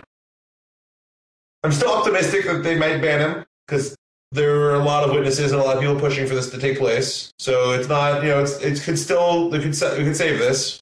Who knows what's going to happen? I just can't, once a cheater? Oh my god. I understand they don't want to use that because, again, you don't want to scarlet letter someone, but, and sure, maybe he did just instantly accidentally tap his mana. He just happened to have a last with his opponent, just happened to have a mutavault that was going to happen to put his life under a lot of pressure, such that he really, really was important for him to kill it that turn because the next time he wanted to play a different white skull. Yeah, that could just be coincidence. Was it day 1 or day 2? Do you know? Day 2. It was like around 11 or around 12. So that's harder. That's harder to fix. Because, if it's a day 1 situation where you see somebody do that and you're like, okay, this is just the total cheat, you can pause the game. You can step in and say, guys, stop, and then you can go find a judge. And that's the best thing. Never go to the head judge. The head judge is too busy, and the head judge is they're going to do things on their time schedule. You just grab any judge. Because that judge is able to get that head judge to walk away from that table. And, that's the thing. Is once you get one of those guys involved, then it's your investigation, everything has way more weight. That's going to be the toughest part for Bertoncini is that, there's no judge involved until the head judge got involved, way later in it. If there was a judge at the table who's yeah, he had 6 mana, yeah, he had this, yeah, he had that. Confirm the facts. And unfortunately, they couldn't find his opponent. Couldn't find his opponent? That's the hall. After he lost something. That's crazy. Yeah, so who knows what happens. I hope they ban him. He's a real piece of work. The upside and the downside. The upside is that it seems like it's habitual for him. So if it's not this time, it'll be the next. The tough part is that there's going to be a next. Right, and between now and then he's going to cheat 30 different casual players because casual people are never going to catch him. If Paul didn't happen to be walking by and watching, yeah, he gets away with that. He does that probably 30 times a tournament. All the little things. And people oh, whatever, it's not that big deal. It could have been a mistake. No, those kind of things, they add up so much over the course of a tournament. Yeah, the last round there probably gave him multiple percentage points in that game. Yeah. Absolutely. That is the swingiest of turns. If he wraths and gets the mutavault, he's in such a strong position. He's playing against deck, right? That's the dream turn. Good lord. It's unfortunate. Well, that's my scumbag story. I have an anti-scumbag story. Okay. Is it from Paul Rietzel's perspective? Just that same weekend, there's, or maybe it was the next weekend, the Sam Black elf stack thing. Sure. Which obviously I'm biased. I'm a very good friend of Sam's. I like Sam a lot. I trust Sam implicitly and a ton. But I think even kind of impartially, you watch that video, and even better. So there's a logical framework, right, where that would be the worst spot rationally to cheat, and Sam's a very rational person. That just would be so bizarre to run that cheat for the next to no gains. Sam won out and still didn't make top 8, right? He's playing for literally $25. What happened for the people that don't know? Oh, I'm sorry, what was that? What happened for the people that? Oh, so Sam's playing SCG. He's at X1-1 or something, or X2-1, and playing elves against some guy. Sam starts his turn with just an Elvish Visionary in play, and in his upkeep, his opponent blows Pernicious Deed for 2, which doesn't make any sense, but the opponent does that. And they're okay. Sam then takes a 15-minute turn. I don't think I'm exaggerating. The turn goes on forever. Sam draws his entire library and is shuffling back in Green Sun Zeniths to not deck himself with his Glimpse of Natures. He's glimpsing. He's infinite mana, and he's just casting Green Sun Zeniths for 0 to make another card in his library so he can keep drawing. Because 2 of his Green Sun Zeniths got discarded back of all therapy, so he can't put 3 in. Otherwise, he could just draw his whole library and it'd be very easy. Yeah. Here he's trying to do it the hard way. So he gets the end of this thing, realizes that he's not going to have enough mana to actually, or not enough cards in his library to draw enough creatures to put them all into play. Because he has 19 creatures in hand, he needs to cast them all into play because Behemoth lethal. But he can't play them all because he'll deck himself from the only having 2 Green Sun Zeniths. So he's like, okay. He looks at the guy, he's like, I guess all my guys are summoning sick, right? So I'm dead. And the guy's like, no, you had that Elvish Visionary in play at the start of the turn. And he's like, okay, yeah, okay, sure. Well, then I play Behemoth and kill you. Untap with my guy who untaps elves, kill you. The guy's like, yeah, okay, they scoop him up. Obviously, he had one in play, but that one died. Then the first play he started with was a Visionary. And then he played Visionary super early on. And so he was like, okay, I guess I'm dead. I feel like all my creatures are summoning sick because one of the correctives said no, one of them's not. He's like, okay, I guess you're right, sure. Obviously, he didn't know for a fact. He should have thought more about it. That would have been the right thing to do. But here he's he didn't. So you can accuse him he should have been more investigative about what's going on. But that's why it's been the term is so long and so complicated. He was just relieved to still be able to find a way to win. Yeah, I think. And I don't think he thought to himself, "Hey, my guy's not." Because say he thinks this guy's summoning sick, but his opponent says that one's not. He can just be like, "Oh, well, I have this Behemoth. It's 1,000,000." And the guy will just concede, right? He doesn't actually have to. He could win that game without cheating by just playing the Behemoth and saying, "I have Behemoth, trigger it." My guys get huge, and the guy's just going to scoop his cards up. Yeah, you could just Jedi mind trick easily. So I'm beyond convinced that Sam did nothing wrong. That it was just a misunderstanding and was completely innocent. You have to draw a distinction between that and the Alex thing. For me, it looks like the totality of circumstances. But if you have people play on camera enough, everyone's going to do things wrong, right? Everyone's going to quote unquote cheat with no intention and no actual cheating. And you can put a story around any of it. It is awkward that I'm choosing to put a story around Alex's thing that there was intention there and Sam's that there's not. That's my personal judgment. I know from my perspective at Worlds 2012, I think Avison Block Limited. I'm very out of contention, but we're playing against some guy in game 1. I tap his Bitterheart Witch with my Avison Priest and kill him. And as I'm picking up his cards, he looks at it and is like, wait, my guy's a human. I'm like, oh shit, I'm sorry, I didn't realize Bitterheart Witch was a human. And I show him, well, I have this feeling of dread in my hands, so you were dead anyways. Okay, cool. Next game, turn 5, he has a Bitterheart Witch, I try to tap him with Avison Priest. And he looks at me, he's like, it's still a human. Oh shit, I'm sorry. Magic's really complicated. You don't focus on all the details. It's so easy to make mistakes like that. And if you see them on camera, it's easy to read a lot into it. And you have to be very careful not to over kind of value that. Look for repetitive behavior. Look for exploitable mistakes. Things that you're never going to catch naturally, like mispaying for your spells. That's the kind of stuff that I think is much more dangerous and needs to be more closely monitored than someone innocently makes a mistake that was advantageous to them but could easily be an innocent mistake. I think that as professional players, you guys are held to that higher standard too, though, right? Like everybody assumes, well, you're a professional player, you must play infinite. There's no reason for you to make these sloppy mistakes. Play tighter, and all sorts of people will come down and piss and moan and bitch. Sure. Tournaments are really long. You went out drinking on Saturday, you're hungover on Sunday. Any number of things will be going on. You just get distracted. You forget. It's Magic's really, really complicated, and it puts a ton of just strain on your brain to kind of pay attention to all the details. It's really just to let something slip through the cracks, and it's going to happen if you when you play enough games. Almost always, it's caught, and there's no problems, right? You don't hear all the stories of when the player calls something on himself. Yeah. I remember I was playing for top into a PTQ, and my opponent plays Tribal Flames. I'm at 5. He Tribal Flames me down to 4. Or down to 1, right? He said, flames you for 4, go. And I know that I have a bolt in my hand that's going to be lethal. He doesn't know he's dead. And I have an Urborg in play. I'm like, actually, that Tribal Flames is for 5. I have this Urborg. You just killed me. He's like, oh, wait, really? And I'm like, yeah, I'm dead. And I pick up my cards. Right? Yeah. That's a spot where almost every pro I know is going to point that out, right? Because that's how we play the game. And sometimes we'll make a mistake in our favor, sometimes we'll make a mistake in their favor, but it goes both ways. And if you watch them, you'll see that. It's the spots like Alex where he is always advantageously tapping his mana and always making mistakes that benefit him. And you don't really see a lot of these camera plays where it's like, oh, okay, that makes sense. He did something that hurt himself. Or he pointed himself out on something. Yeah. Right? The range isn't balanced at all. And that's what I think that's what you really want to be watching for. Not any one individual incident where you try to jump on someone and try to read into it this like, intent to cheat. You want to watch for like that's the thing you need to watch for is like kind of how do they behave all the time?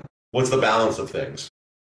And I guess the other question too is, I mean, you got to figure what's your reputation worth, right? Like, I mean, you guys do okay and make a reasonable living as professional Magic players. And I mean, a lot of that is content production and, like appearances on sites and doing all that sort of stuff, right?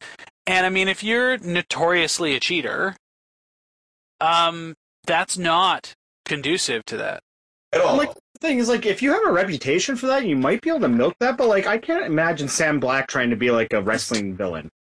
He's not a heel, right? He's got zero heel. A Sam Black heel turn would be so insane. Like, these sweetest... Like, I don't know if you had the chance to read the article he wrote on Star City. If you read it, you can like, feel his like angst and pain over having this happen and having his reputation called into question. Because he like very, very deeply values and places a lot of weight on his role as an ambassador of Magic to new people and to like kids. Like he takes that really seriously. He tells the story thing in that article, and he certainly told me the story prior to that of when he was like hanging around and did to skip a tournament and got to go into his like high school or his grade school and present to this class of kids from one of his old teachers about Magic and what it's like to be a professional Magic player. And he was like took such joy in that experience that there's just no way for like any amount of equity, but certainly not for the tiny amount he's playing for in the Star City Games tournament. He's going to jeopardize that which he values so dearly to try to steal one win on camera. Like cheating on camera, you have to be like real brazen. Yeah. You have to be you have to be like almost like sociopathic about it. You can't help yourself. Right? Like you hear the story about the classic old cheaters, right? Like Casey McCarroll. Casey could not help himself. He wanted to prove that he could get away with it against people who were intentionally watching him. There's like famous story about Ryan Fuller. Ryan Fuller got banned for cheating. He came back, and they assigned a judge just to watch every match and just stand over his shoulder. And he's like, "Look, this is outrageous. I'm just here to play a random GP. I haven't played Magic in like years." And he got so offended that this judge was like stalking him that he did every single cheat he knew once, just to prove the judge couldn't catch him. Right? Like that's the kind of mentality. Like those are the guys who are cheating on camera. It's not the opportunistic guy who's like actually trying to squeak out an EV advantage. It's terrible for your career EV to cheat on camera. Yeah. It's the other thing too about like on camera. I mean, some of the old behavior. I mean, we've all heard the stories, right? And a lot of people that were very good back in the day that aren't in the Hall of Fame, for a number of reasons. I mean, back then it was commonplace to play with two hands. Like one on the table and one in your lap. Like I get that was a thing. By the way, it's like they can hold the cards in their hand. Like, there's a famous story about someone who survived a direct 14 cards in their hand because the way they layered the cards, you only see 7 from the back and you can see 7 from the front. Yeah. So it's so gross. But like you would never be able to pull that. Yeah. You would never be able to pull that shit off on camera today. Oh God, no.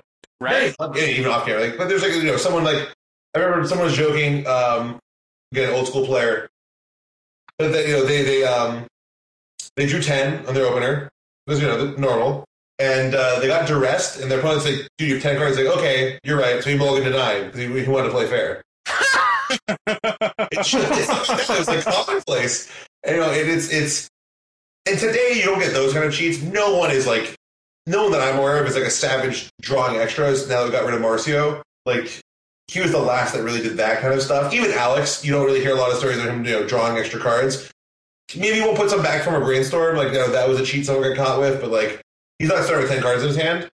But more insidious and more commonplace even today is stuff like, back then, Attica waste.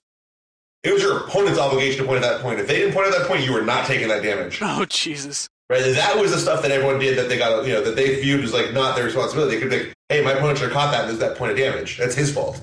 Yeah. He's trying to kill me, I'm not trying to kill myself. That mentality. And that's the kind of stuff that even today, like, you can so easily do that. Yeah. Right. That happens way more regularly too at like big GPs and stuff, right? Like I mean, you mentioned earlier, I mean, the attendances are getting so big. The events are getting enormous. And a lot of it is just people that are, not, like maybe it's their first GP, maybe it's their second, they're new to the game, or, they've been away for a while and they're coming back and they're all rusty and whatever. And then you got the grinders that are just there to grind pro points. And I mean, the bigger the GP, the looser the rounds, I think. Oh, for sure. And you get people that are just casual. I mean, I remember playing for day 2 at the Modern GP in San Diego, I think it was. I'm playing this, really nice, older gentleman, probably in his 40s, clearly a super casual Magic player. He's playing Fish. Multiple times he plays Silver Gill Adept and forgets to draw. Multiple times, throughout the course of the match. He's just a very casual guy.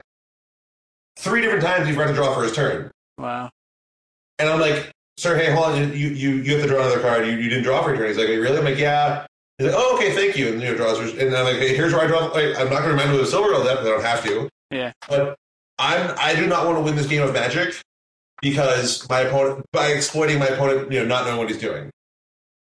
Right? Like, he has to draw a card for his turn. That is the rules. So I'm going to tell him to do that.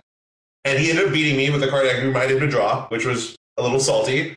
And I was like, man, that sucks. This guy's obviously not very good and very casual. But I would have felt so much worse if I had just not let him draw his card. Yeah. Because and you gotta, and I mean, it's one thing again for him to be sort of an old, in his 40s, whatever. I don't want to say older gentleman for a guy that's in his 40s when I turned 35 this weekend. But I mean, even if it had been that 13-year-old kid that, we watched Huey face off play a win-in against a 13-year-old or something, sure. Right? I mean, what if it had been that kid? It doesn't matter. Exactly. The point is this. Whoever you're playing against, there are rules for Magic, and you need to win within those. Yeah. And I have no tolerance for someone, my opponent didn't deserve to win, so why would I remind him to draw his card? You remind him to draw his card because that's the rules. We play by the rules. Mm-hmm. And sometimes it sucks, and this is why they changed the trigger rules, right? It would have felt really bad for me to say, no, you draw a card for your Silver Gill Adept. Don't forget that, every time he forgets to do that one. But drawing for your turn, that one's still not an optional one. You have to remind him. Yeah. And so it just play by the rules. It's don't taint your victories by getting there through that kind of shady stuff. And I do think, well, it is still cheating, right? Non-random draws cards versus you draw extras every time you chance they turn around. Those are very different types of cheats. I think one is way scummier than the other. If you're intentionally practicing how to stack your deck at home versus my opponent in a moment of weakness, I let him not draw for his turn. Very different. Both are still cheating. Yeah. Don't cheat. Simple. If you have to cheat, don't play. Or go play Yu-Gi-Oh! I hear they all cheat. Yeah, go play Yu-Gi-Oh! Wasn't it Smitty who was saying that he cheats against his buddies, him and his brother or something all the time? Remember that? Do you guys remember that? From they were talking about how to try to draw extra cards all the time and stuff? I don't remember. There was, so when I was living in Vegas right after the bar exam, this was 2007-ish, 2 old school pros who I will not name names, both of whom are now, one of them still plays Magic, is certainly clean now and certainly does not cheat, but when he was a kid, he cheated. They're there, we're doing this invasion block draft, and they decide they're going to wager a case of energy drinks or some equally ridiculous stakes, funny stakes in this match, and they agree there's going to be no holds bars. Okay. Man, every turn they're drawing 3 in one motion. It's sick. If you catch the person, they have to undo it, and then they can't repeat that cheat if they're caught doing it. Was basically the way it was played out, and it was for the rest hilarious. of the match or what? Yeah, if you get caught doing some cheat, you're banned from doing that cheat again in that game. Nice. Basically, and man, there was one guy who played the same lightning bolt multiple times, and that was just, it was fun to watch. But yeah, it's but imagine if some superstar magician comes and plays Magic. Yeah. Well, somebody tweeted the other day, and I didn't get to watch the video to check the context. It was a TED Talk. They tweeted watch this guy's amazing sleight of hand, and then that was like the name of the video or something. And then in the tweet, they also said, "Be careful for this guy at tournaments. He could be a savage cheater." And then like there was judges that were retweeting that as if like, but I didn't recognize the guy's name or face or anything about it, whether or not he plays Magic. But yeah, like that's I could see like magic tricks are widely available online. Yeah. And I could see people like Alex being like, well, obviously, like I'm not going to stop cheating, so I better He's just get so damn lazy. You know? He's just too lazy. He's not going to put that much work into it.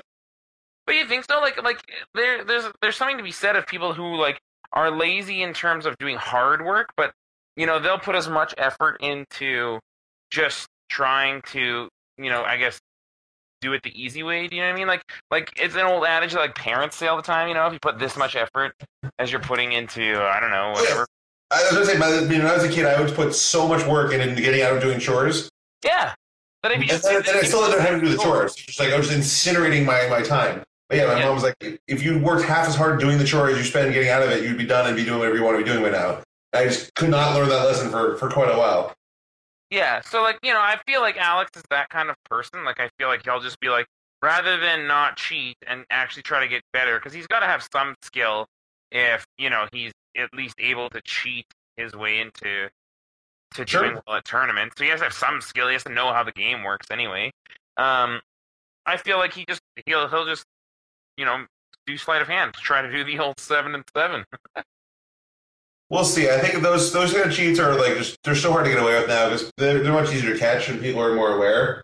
Yeah. And I do think like they're not actually that easy to pick up. So we'll see, but hopefully that's not he doesn't go in that direction. Yeah. Yowza. So Vintage Masters is coming. It is. Is this something that the winningness player in Legacy might be interested in? I'm excited to check it out. Hopefully it'll be fun. I mean, Vintage is really fun to play. Like I had a blast streaming it with Raptor, and I look forward to doing that some more. So yeah, like let's get Vintage on Moto. Nice.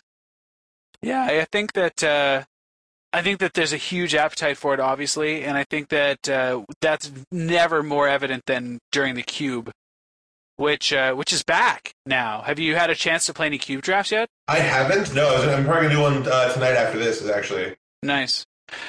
Jay is obviously a significant Cube advocate. What are you seeing? Have there been many changes to the Cube right now? Like for the Moto Cube, Jay, were you looking? No. Do you like this Cube, Jay? Generally I don't, but I don't. There's a couple of things about Cube that like about the general Moto Cube that I don't like. Like not just this one, but like in general, I find like I don't really like that they force archetypes, and the reason I don't like that is because it turns a lot of casual / new / people that have heard a lot about Cube but have never played it, people off of Cube because they'll jump on to play and they'll open a pack that has a bunch of good stuff in it, but like nothing like super awesome, like no Moxes or Lotuses or anything like that, but just things like Gideon and Elspeth and a sword and a Wrath and, you know, and like a Savannah Lions or something, and they know like, oh, Savannah Lions is like, you know, like good for this aggro deck maybe, and Elspeth's an amazing card, Gideon's an amazing card, swords are obviously so good, and they'll take stuff just thinking like, oh, I'm just gonna draft like a blue-white control deck. Look at all these planeswalkers and counterspells I have, and then they look at cards like that don't really fit into maybe like a storm card, like that doesn't really fit by itself, but they don't realize that there's like a storm deck, right? And they just get like super blown out on like turn 2 by something like that, and then like that's just not fun for anybody, right? So yeah, I think like the archetypes they do choose to push. Yeah, there's too many like hidden little things you unlock. I think Storm's the real culprit there. Storm, yeah. The Reanimator is like pretty not intuitive to new players. I think you do need Reanimator in the Cube, but maybe something like yeah, like I think it's a necessary evil. But it's exactly like like it's awesome to do the turn 1 or the turn 2 reanimate your guy, win the game, but it's also like terrible to play against that. Right. When you're, and like I said, when you're new, and like I like, for me, like I try to, like I have a cube and I'm very proactive and try to get as many people into it as I can because I think it's a really cool format. And so for things like that, for me, it's like, well, you know, I try to make my cube not like super wide open, but not super narrow either. And it's Sure. so that people can kind of, they can get a better feel for drafting it because there's not like a turn 2 or turn 3, you know, kill every time, you know, like they're actually going to get to play some Magic. Like it's almost like Modern. Like I don't really like Modern because I find that if you need to to play a Modern deck, you have to either be able to kill somebody on turn 4 or stop them from killing you on turn 4, and that's it. That's like that's the whole format. So I like, I'm not even interested in it at all, because of stuff like that. Because like I find like it's so like creatively stifling, and then there's a lot of times where I don't know what's going on and I'm dead. I just die. And I find like this cube, especially this new iteration, is kind of like that because they're pushing some of the archetypes like that, you know?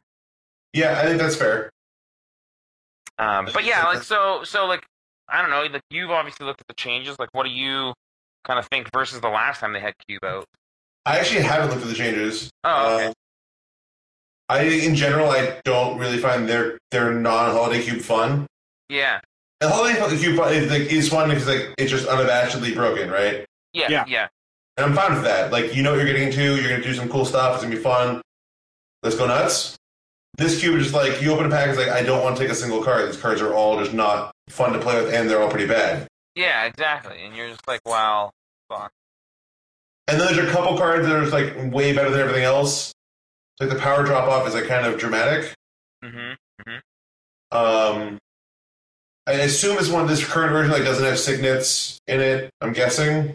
No, I don't think so. I think it has like the prism that gains you the colorless mana thing gains you a life at the same time.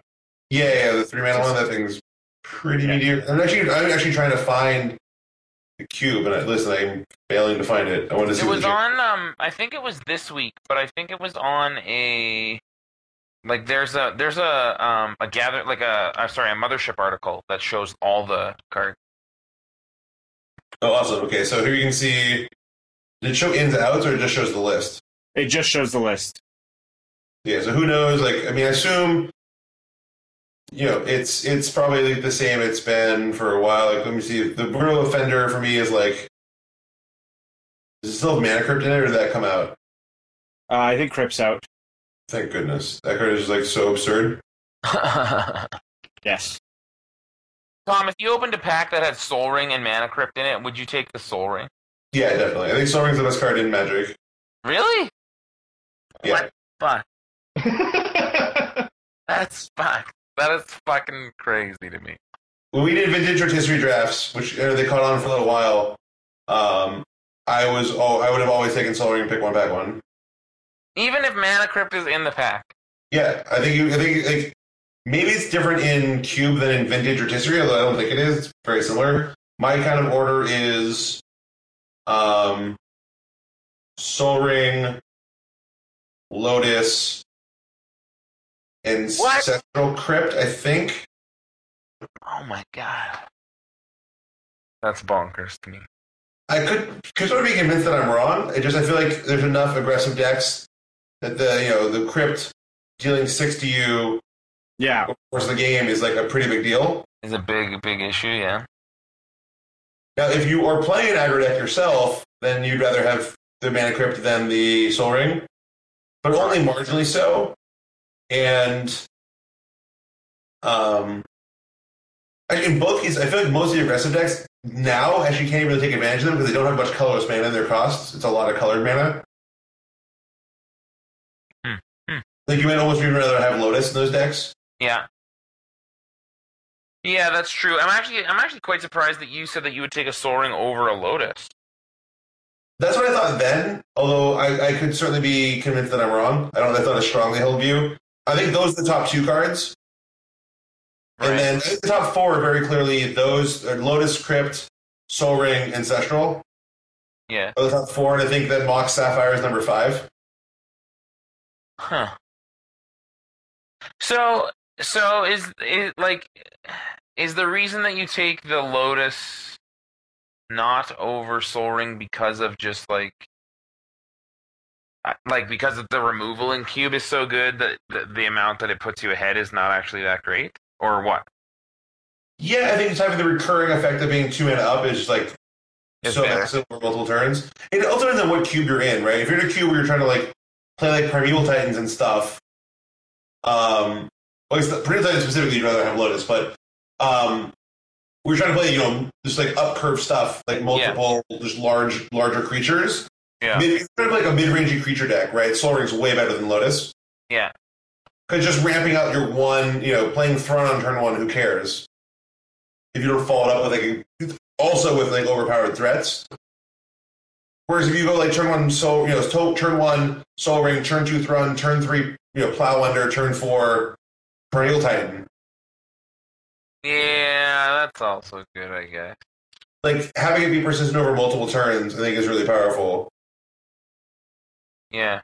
That's interesting because I would think that I find in my experience that cards like Soul Ring and Mana Crypt lose their value almost exponentially as the game goes on, unless you're doing degenerate things like Plow Under and then Primeval Titan, where you're so far ahead that it doesn't matter. And I think that variance is just what's playing into that. I find that in my experience, I find Mana Crypt exponentially better than Soul Ring in terms of putting you ahead because of that crucial first and second turns, where maybe they have a slow draw or a tap land or a bounce land. Or a bird, you play a guy, and then they kept land bird into something else that is going to let them go off. But you're able because you're at 5 mana at that point that you can kill it. Whereas on turn 2, if you're going second land, play a Soul Ring, you now only have probably 1 colored mana. Maybe you can do something degenerate, but you're not doing 2 things that are degenerate. You know what I mean? It matters. I would say it matters a lot if there's signets in the cube. If you have signets, I think then Soul Ring Crypt get way better. Yes. Yeah.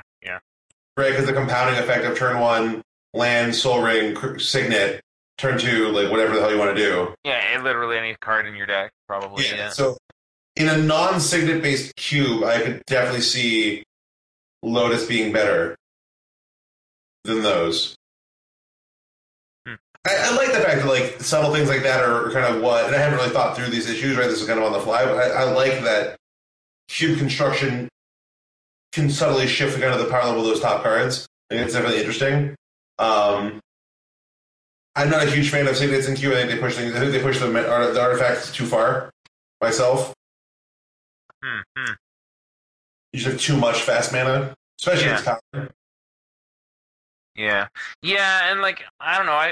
I think you said too, with where it kind of depends on the aggro decks. I think it depends on how good the aggro decks are too. I can't.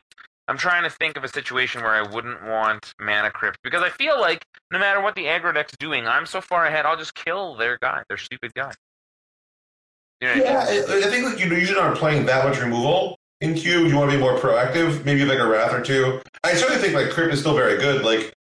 We actually cubed last night with a couple of beginner players from my office, and then me and Matt Sperling, another very experienced player. And I got my cube was unpowered but had Crypt in it. Yeah, that's what mine is right now. And I got Crypt 3rd in pack 1 and took it over a Jit. What? Yeah, I had 2 people who hadn't played Magic much beating me. And Crypt is not a card that screams power to them. Yeah. And then I tried to take it over. I pick one. I took Perennial Titan first, Sword of Fire and Ice second, and then took Crypt over Omazawa's Jit 3rd. Holy shit. And Crypt is pretty insane with swords. Yep. But it wasn't even that ridiculous in my deck. It was still very, very good. But I think it's certainly a very, very powerful card. I think it's one of the top 5 cards in every cube. Yeah. I would agree, probably. But this Moto Cube has none of these fun things. It has lame stuff, stunted growth and. Yeah, how excited am I supposed to get for stunted growth? That's not even close to one of the biggest vendors. I'm actually looking for there's so many just awful black creatures. Give up. Just give up. You cannot make black a creature-based deck. It looks like they cut a lot of them. Oh no, here they are. Yeah, Phyrexian Obliterator, not a cube card. You can't play 4 black. Plague Sliver, not what you want to be doing. Yeah, what the fuck? Like, why is Plague Sliver in this cube? Because they didn't want to put Jesm Jin in or something? You can get a very, very awesome mediocre black deck, though. You have a lot of choices. I mean, there's a lot of... Oh, Gatekeeper of Malakir, pretty sweet. Headhunter, Yeah. and Tuco Shade, like, Hand of Cruelty, like, these are not playable cube cards. You look at what blue has, right? Blue still has, like, every blue card is, like, 10x the power level of those. Oh my god, Headhunter is from Onslaught, is a 1/1 for 2 mana. Whenever Headhunter deals combat damage to a player, that player discards a card, and it has Morph. Yeah. What the fuck? Oh my god. Oh my god, that card is so bad. I've never even heard of that card before. Oh, sweet. Blistering Fire. There's like a morphs running around, right? But when you're playing Headhunter and your opponent then plays like Jace, Mind Sculptor, and Brainstorms, like, how are you supposed to feel about how this game's progressing? Yeah, like you on turn 1, you're like, haha, fuckface, Guldra's assassin. And they're like any other card. Fucking any card killed you. You're dead. You're stupid. You die. Yeah, so I think this cube, like, blue-green is probably the best. Either blue-green or blue-red, right? You don't want to be like the Wildfire deck, or you want to be the Ramp deck. Yeah, yep. Like in every unpowered. I feel like it's just like a very, like, blah cube that matches, like, every other cube. Yeah. And then also on top of that has, like, overall, like, I don't want to be casting Brooding Saurian. I'm good. Thanks. Like, Yeah, what is that? Oh my god. Also, like, you know what I think is really interesting with black in a lot of cubes? A lot of people play cube and they play it really close to the heart of the whole idea where it started, where you have like X amount of cards of each like color / gold and artifact, right? Right. And they make 6 or whatever, right? So, but black is easily the worst color in cube. yeah. By far. And then it is worse for 2 reasons. It's worse for power level, like it's the worst easily for power level, and it's also the worst for like its own color identity. Like you can do multiple things in multiple and like in all the colors, but they all have like an identity of what they're doing, and you know, like, oh yeah, this is a white card, or like, oh yeah, this guy's playing the blue deck, and whichever version of that he's playing, it feels very blue. The black cards are all just either shitty or they're just support cards. Like any deck can play Doomblade. Any deck will splash for that, right? Any deck can the blue-black deck just feels like you're playing the best black cards, which are removal and maybe tutors, and then all of just the regular blue cards that you would play anyway. You know, and like even things like Obliterator, like you don't really want to play mono black. It's just not good enough. And it's funny because now that I'm like talking about this and saying this out loud, like. Mono black is something that I've been trying to push in my cube like really heavily because it's so bad. Like black is such a bad thing, but it's like you can't just cut black from your cube, right? Right. Like that doesn't. It's really hard to figure out beyond Reanimator like what you can have black be doing as a primary thing, right? Yeah. Like, everyone tries to make like black be an aggressive color, I think, and it just isn't there. Yeah. It's just so much worse at it than either red or green. I mean, red or white. Excuse me. Yeah. Yeah. And I mean, and it, on the surface, it's very deceiving because you have things like, you know, you have the Carnophages that are Confidants, the Diagraph Ghouls, like all the 1 and 2 drops like that. And then you have things like the Bone Shredders and the Necrotals that you could like, and that you could follow those up with, right? And things like Liliana's Reaver that like, or you know, that like appear to be cards that might be able to do something, right? And then, but it just turned like even things like Una's Prowler was a card that I was really like surprised. That it's a 3/1 flyer for 2 that they either pitch a card to make it a 1/1 flyer or it just kills them, right? And so like people like when you look at a card like this and you discuss it with people, you know, it's like, yeah, that card seems fine. Like, you know, you play a Vampire Lacerator into like an Una's Prowler, you have 5 power on the board, or they're just eating cards which you want them to do anyway. Follow that up with a Bone Shredder for whichever blocker they have, into like maybe a Skin Render for the next blocker or something, or a Vampire Nighthawk, and it just never happens, and it's just it never plays out that way. Like it never works out that way, and then even if it did, you lose. You still lose the game, and it's just like, well, okay, I guess I'm just gonna play 20 black cards, and they're just gonna be all the Reanimator spells and Grizzlebrand. Fucking sweet. Yep. So. And I can't come up with a solution yet, but we're trying. Yeah, and that's the thing. And like that's the thing that's great about Cube. Like you can change it all the time and every time. You know what I mean? And that's kind of part of the reason that I really like playing. Like my cube is like a 650 card cube, so that it's not like the same every time, and you can kind of there's like the draft. There's decks, but the draft is always different. You know what I mean? Yeah. So I like stuff like that. What do you think of things like the bounce lands that they left in here, but with things like strip mine and Dude, ley so lands? bad. It's just a trap. Like you can't, they're literally unplayable in this cube. There's so much land destruction. Yeah, like what's that? What's that? Plow Under, isn't Plow Under in there too? Like, there's Plow Under, Strip Mine, Wasteland, Fallen Air Mage, Avalanche Riders, Baboons, like I'm sure fucking Wasteland's in here. Did you see that? Wasteland, Sinkhole. Yeah, there's like a million lands. Yeah, and like so I have a buddy that played Cube one time with us, and he went turn 1 land, turn 2 bounce land, and got his bounce land like I don't know, strip mined or something. And he has never played. He up until recently has never played Cube again because he hates that feeling. And now he will never ever take any of that stuff because of that. And my cube has maybe 4, and in the 650 cards has maybe 4 cards that will kill a land. Maybe. Like it has Plow Under, Strip Mine, and Wasteland, and then I think it has Avalanche Rider. Still, I might have taken it out. Yeah, I think if you want I think it's perfectly reasonable to want something like that to be in your cube and be fun, but then you need to not push LD. You can't have land destruction spells. Exactly. You're just setting up people that blow themselves out. So it's just a game to see, do you realize that these bounce sets aren't good? And that's like not an interesting game, because once you get clued in, and so everyone just gets blown out once. Yeah, and then it's a trap, right? You just like trap the new guys that don't know that, and then you get them, right? So I think it's one of those things. Like I might like eventually have to take out. I'm thinking about taking out my bounce lands because I recently just added Life from the Loam, Wasteland, and Crucible of Worlds. And I didn't add them to get that lock. Like that's just one of the factors.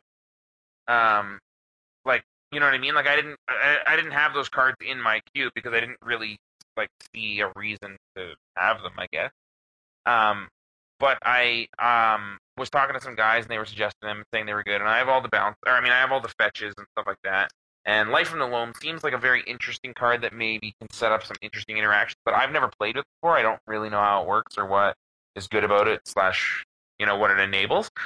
And then, but I think it's only going to take like one person to get strip mine locked for that to be just not okay, and for the bounce lands to have to come out, Yeah.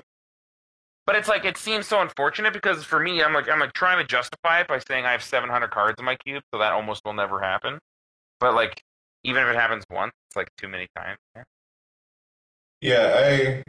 just don't think they land destruction in general. Just leads to like not fun games. Yeah. As you can tell, my co-hosts have lots to say about Cube. No, yeah, well, I mean, you had so much to say about Modern. It's why we are so good for everyone. What do you? This is something that Jeremy actually taught me about Cube, but in my experience, players overvalue swords quite a bit, and undervalue fixing even things like dual lands quite a bit.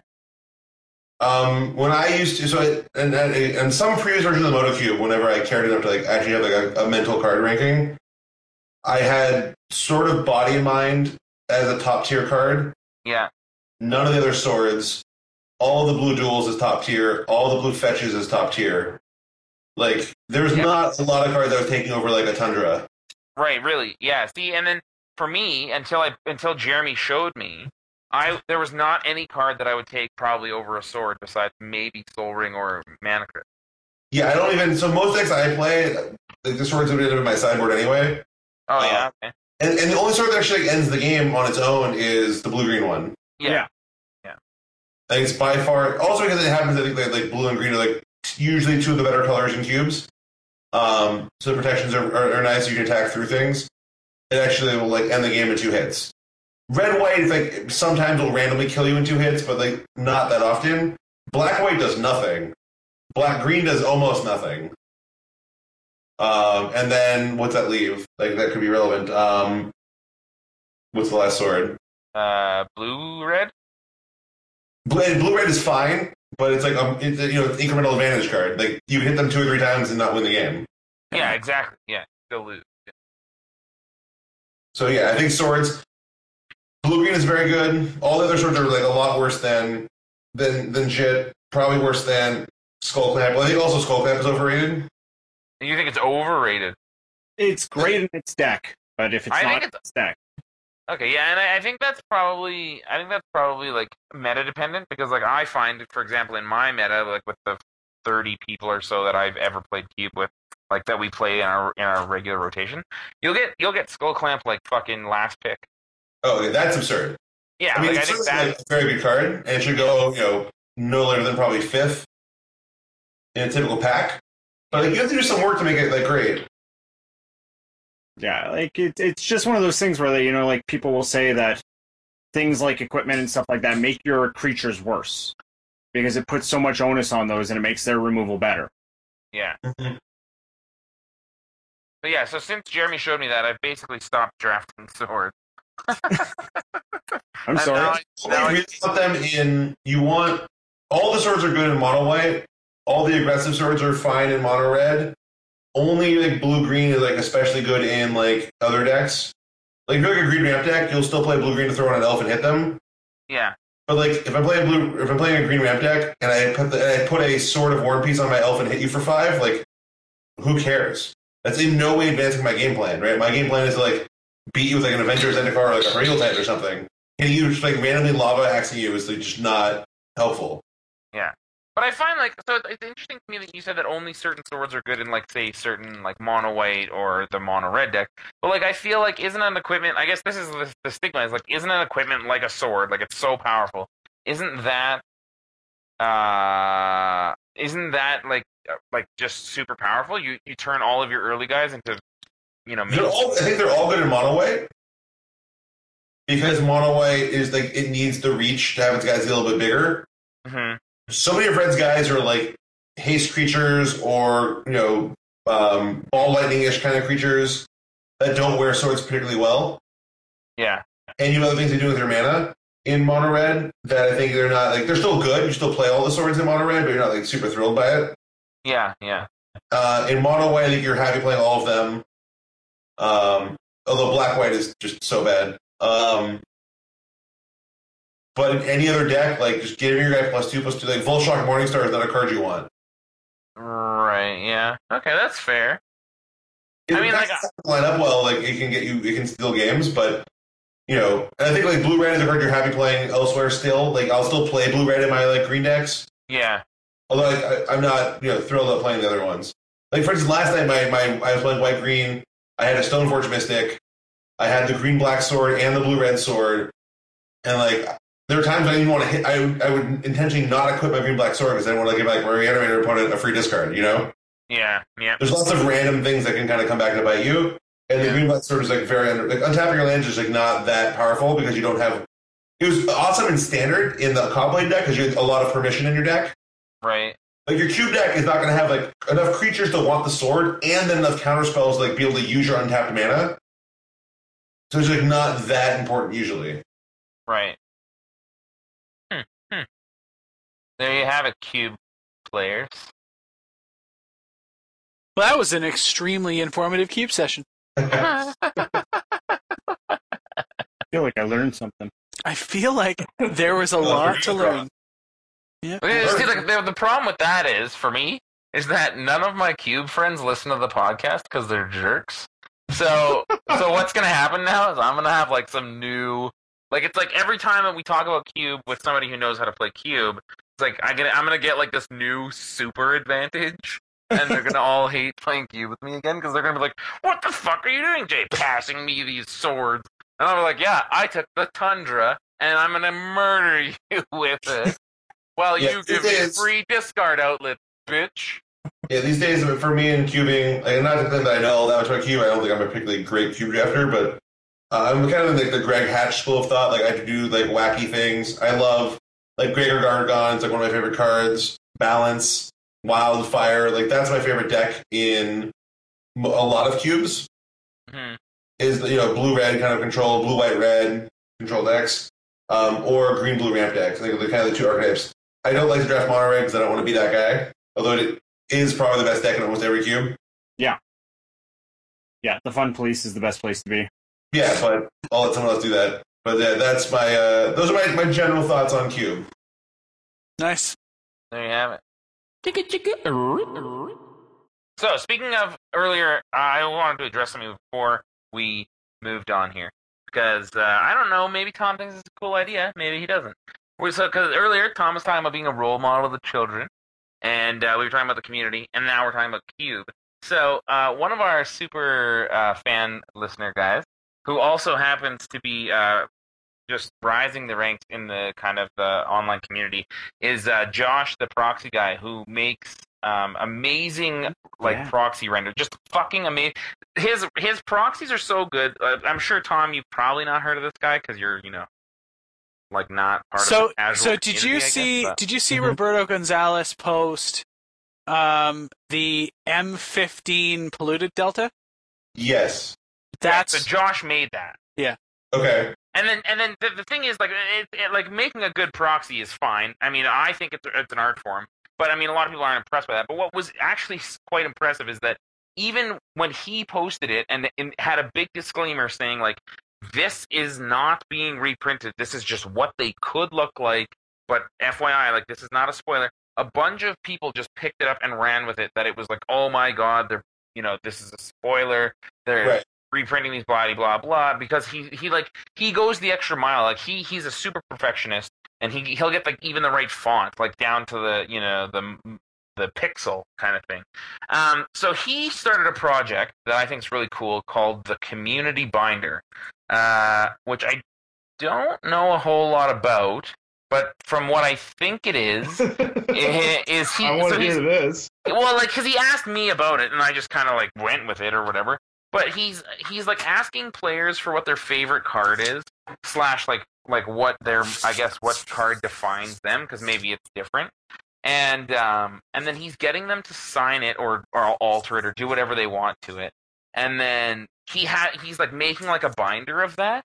So he's like like what was that? It was like Anthony Weiner or whatever had the binder of women. So he's making like a binder of Magic players, which is kind of cool. Whatever. So I signed a Valakut and sent it off to him. Because before I quit playing real Magic, for some reason that was my favorite deck that I could think of on the spot. You hated that deck. No, I played the shit out of it. Remember Horizon Spellbomb? you hated it. Yeah, I did hate it. You're like, but it wasn't. Give you a bad list. No, it wasn't fucking Cobblade. So fuck that shit.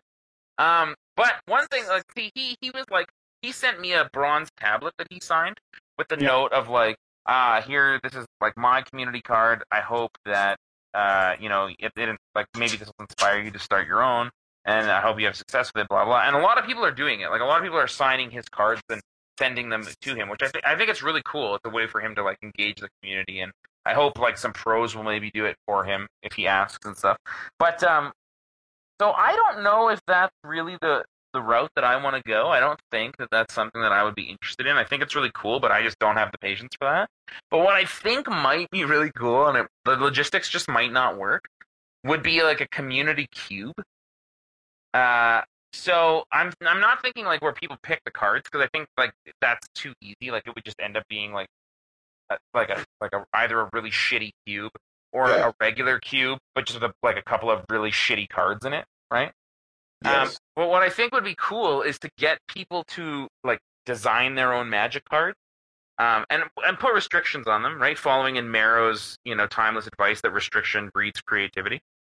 And like maybe build like a 360 card cube, and like maybe we could supplement it with things like that we don't want to really waste time designing, like Doomblade, right? Doomblade and like Disenchant. We'll just leave those in there. They can be real cards, maybe, whatever. But I think it would be really cool to have like the Tom Martell, and it's like maybe like a 5/5 with hexproof that you can fucking do something super cool with. I don't know. Like, I think that'd be sweet. I think that would be fun. I do think that would be awesome. Yeah, it sounds like a sweet project. I think it would be just like engaging enough that it would still be fun, and it would be long term enough that it would be like it would feel like you accomplished something at the end. But I mean, like, how cool would that be if there was like a KYT in there? You know, a silent assassin. Like, you can't talk for the rest of the game, but it's like a fucking 4-1 mana or something. You know, you can't say anything but laugh. You could do some reprints. I know you don't like the reprints, but like you got to reprint like Tamio as Bertoncini, right? Like it's got to explore. Yeah, exactly, right? Or yeah, you could just make Kiora. You mean Kiora? Oh yeah. Kiora, that's the one. Kiora be Bertoncini, sure. Yeah. You know, we have. I'd be fine with that. I think that'd be sweet. Yeah, I think a cube where like all the cards are like magic people would be very funny. Yeah, like, how cool would that be, right? Like, I play Tom Martell and I equip Alex Bertoncini, so he's unblockable, unless Paul Rietl's in play. If Paul Rietl's in play, then nothing happens. You just can't attack or block. But nothing happens. Okay, great. Yeah, there's too many ideas. Like I'm thinking like when Tom Martell comes into play, there's like a BrianKibler.com token or something. Yeah. There are a lot of angles you could do. Oh man! And for every turn that it can play, it like could just increase in value slightly. Oh, that's good. Yes. Looking on it every turn, a counter. Yeah, exactly. And you could make it like a guild token, so maybe half for mana. Like it could be like an ever-flowing chalice, but that grows incrementally. Or it could be a creature that's bigger. It could be like a little troll, right? Like, you know. But see, like that'd be cool. Like I don't want to make it like the booze cube, like because that's a cool idea that I still enjoy, but it's like a little wacky, right? Like I want to make it like a real playable Magic cube, but like with things like that. Like when Tom Martell enters the battlefield, put a BrianKibler.com to play. I thought BrianKibler.com should be its own freestanding card. Probably. Yeah, when Tom Martell doesn't play, you gain control of it. Yeah, exactly. Yeah. Or search target players library for BrianKibler.com. Put it into play. Right? There's something here. We can work with this. Yeah, I mean, fucking sweet. And then like you could have the Brian Kibler card, and it could just be like when Brian Kibler comes into play, everybody stops playing. The draft misfires. Everybody goes home disappointed. Kibler probably something every time you shuffle your hand, take a damage or something. Yeah, like every time your hands are still, you take a damage probably. Yeah, whenever you're not moving your hands, you take damage. If you haven't shuffled 5 times by your draw step, take a damage. Oh man, this would be so much fun. Like, what would the LSV card be? Actually, I would probably hate it. 14 mana. Great start. And then, it'd be some very expensive abilities. Some form of dirtling. Yeah, great. Yeah, like the old tap, untap, tap, untap. Yeah. And you start another draft? Yeah, and like just start a new draft. Join another draft. There's a lot of room here. There's a lot of creative space that has not been explored. Yeah, I think it would be cool. So I know you don't have a whole lot of time, Tom, but maybe if you find some next little while, maybe you want to start us off. I mean, that'd be sweet. Let's see what I can do. So have you had the opportunity to boost cube yet? I had to ask. I haven't. No. Okay. So I'll bring boost cube to Boston. Excellent. I will try not to day 2 so we can boost cube Saturday night. Well, I mean, like you can day 2, just don't have high hopes for day 2. Yeah. 7-2 set done. Done. So yeah, that'll be something. I'll have a boost cube in Boston for sure. Nice. Okay. Well, is there anything else that you guys want to talk about, or are we calling her an evening? We've been blatting away for a good chunk of time. This is sweet. Yeah. It's a good show. I like it. Super fun. I always love coming on with you guys anytime. Awesome. Well, we've asked you like a couple of times, and you said no. Almost anytime. Okay, there we go. Anytime he's available. I'll even move things around. I will do my best to make it work. Well, there you go. Occasionally it cannot be done, but I will always make good effort to. Yeah, and we always appreciate it. It's always great. We get a lot of feedback from the episodes you're on, so. Sweet, yeah. Well, hopefully everyone listening, check out my latest drafts and whatnot on Channel Fireball. Follow me on Twitter, and let's keep talking about Magic. Love it. At the moment, I'm now going to go catch the second half of the Warriors game. This is perfect timing. Good man. Beautiful. Enjoy. Awesome, guys. Thank you for having me on. No problem. Thank you, everybody, for listening. We'll see you all next week. Have fun at your pre-releases and get ready for your release. The standard is coming, and hopefully it can only go up from here. So, looking forward to that. Have a good night, everybody. We'll Later, see y'all guys. later. Bye.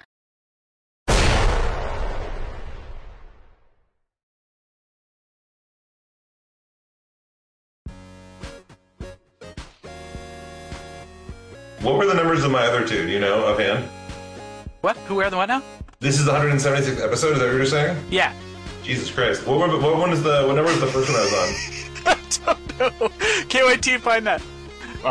43 Holy shit! and 64. Jesus. Not too much. And you've been 3 times, and 76. Really? I thought it would have been twice. I've been 3 times. Man, awesome. A-team number 76, the winningest legacy player. That's right. That does sound like me. Once upon a time. Probably not anymore. All right.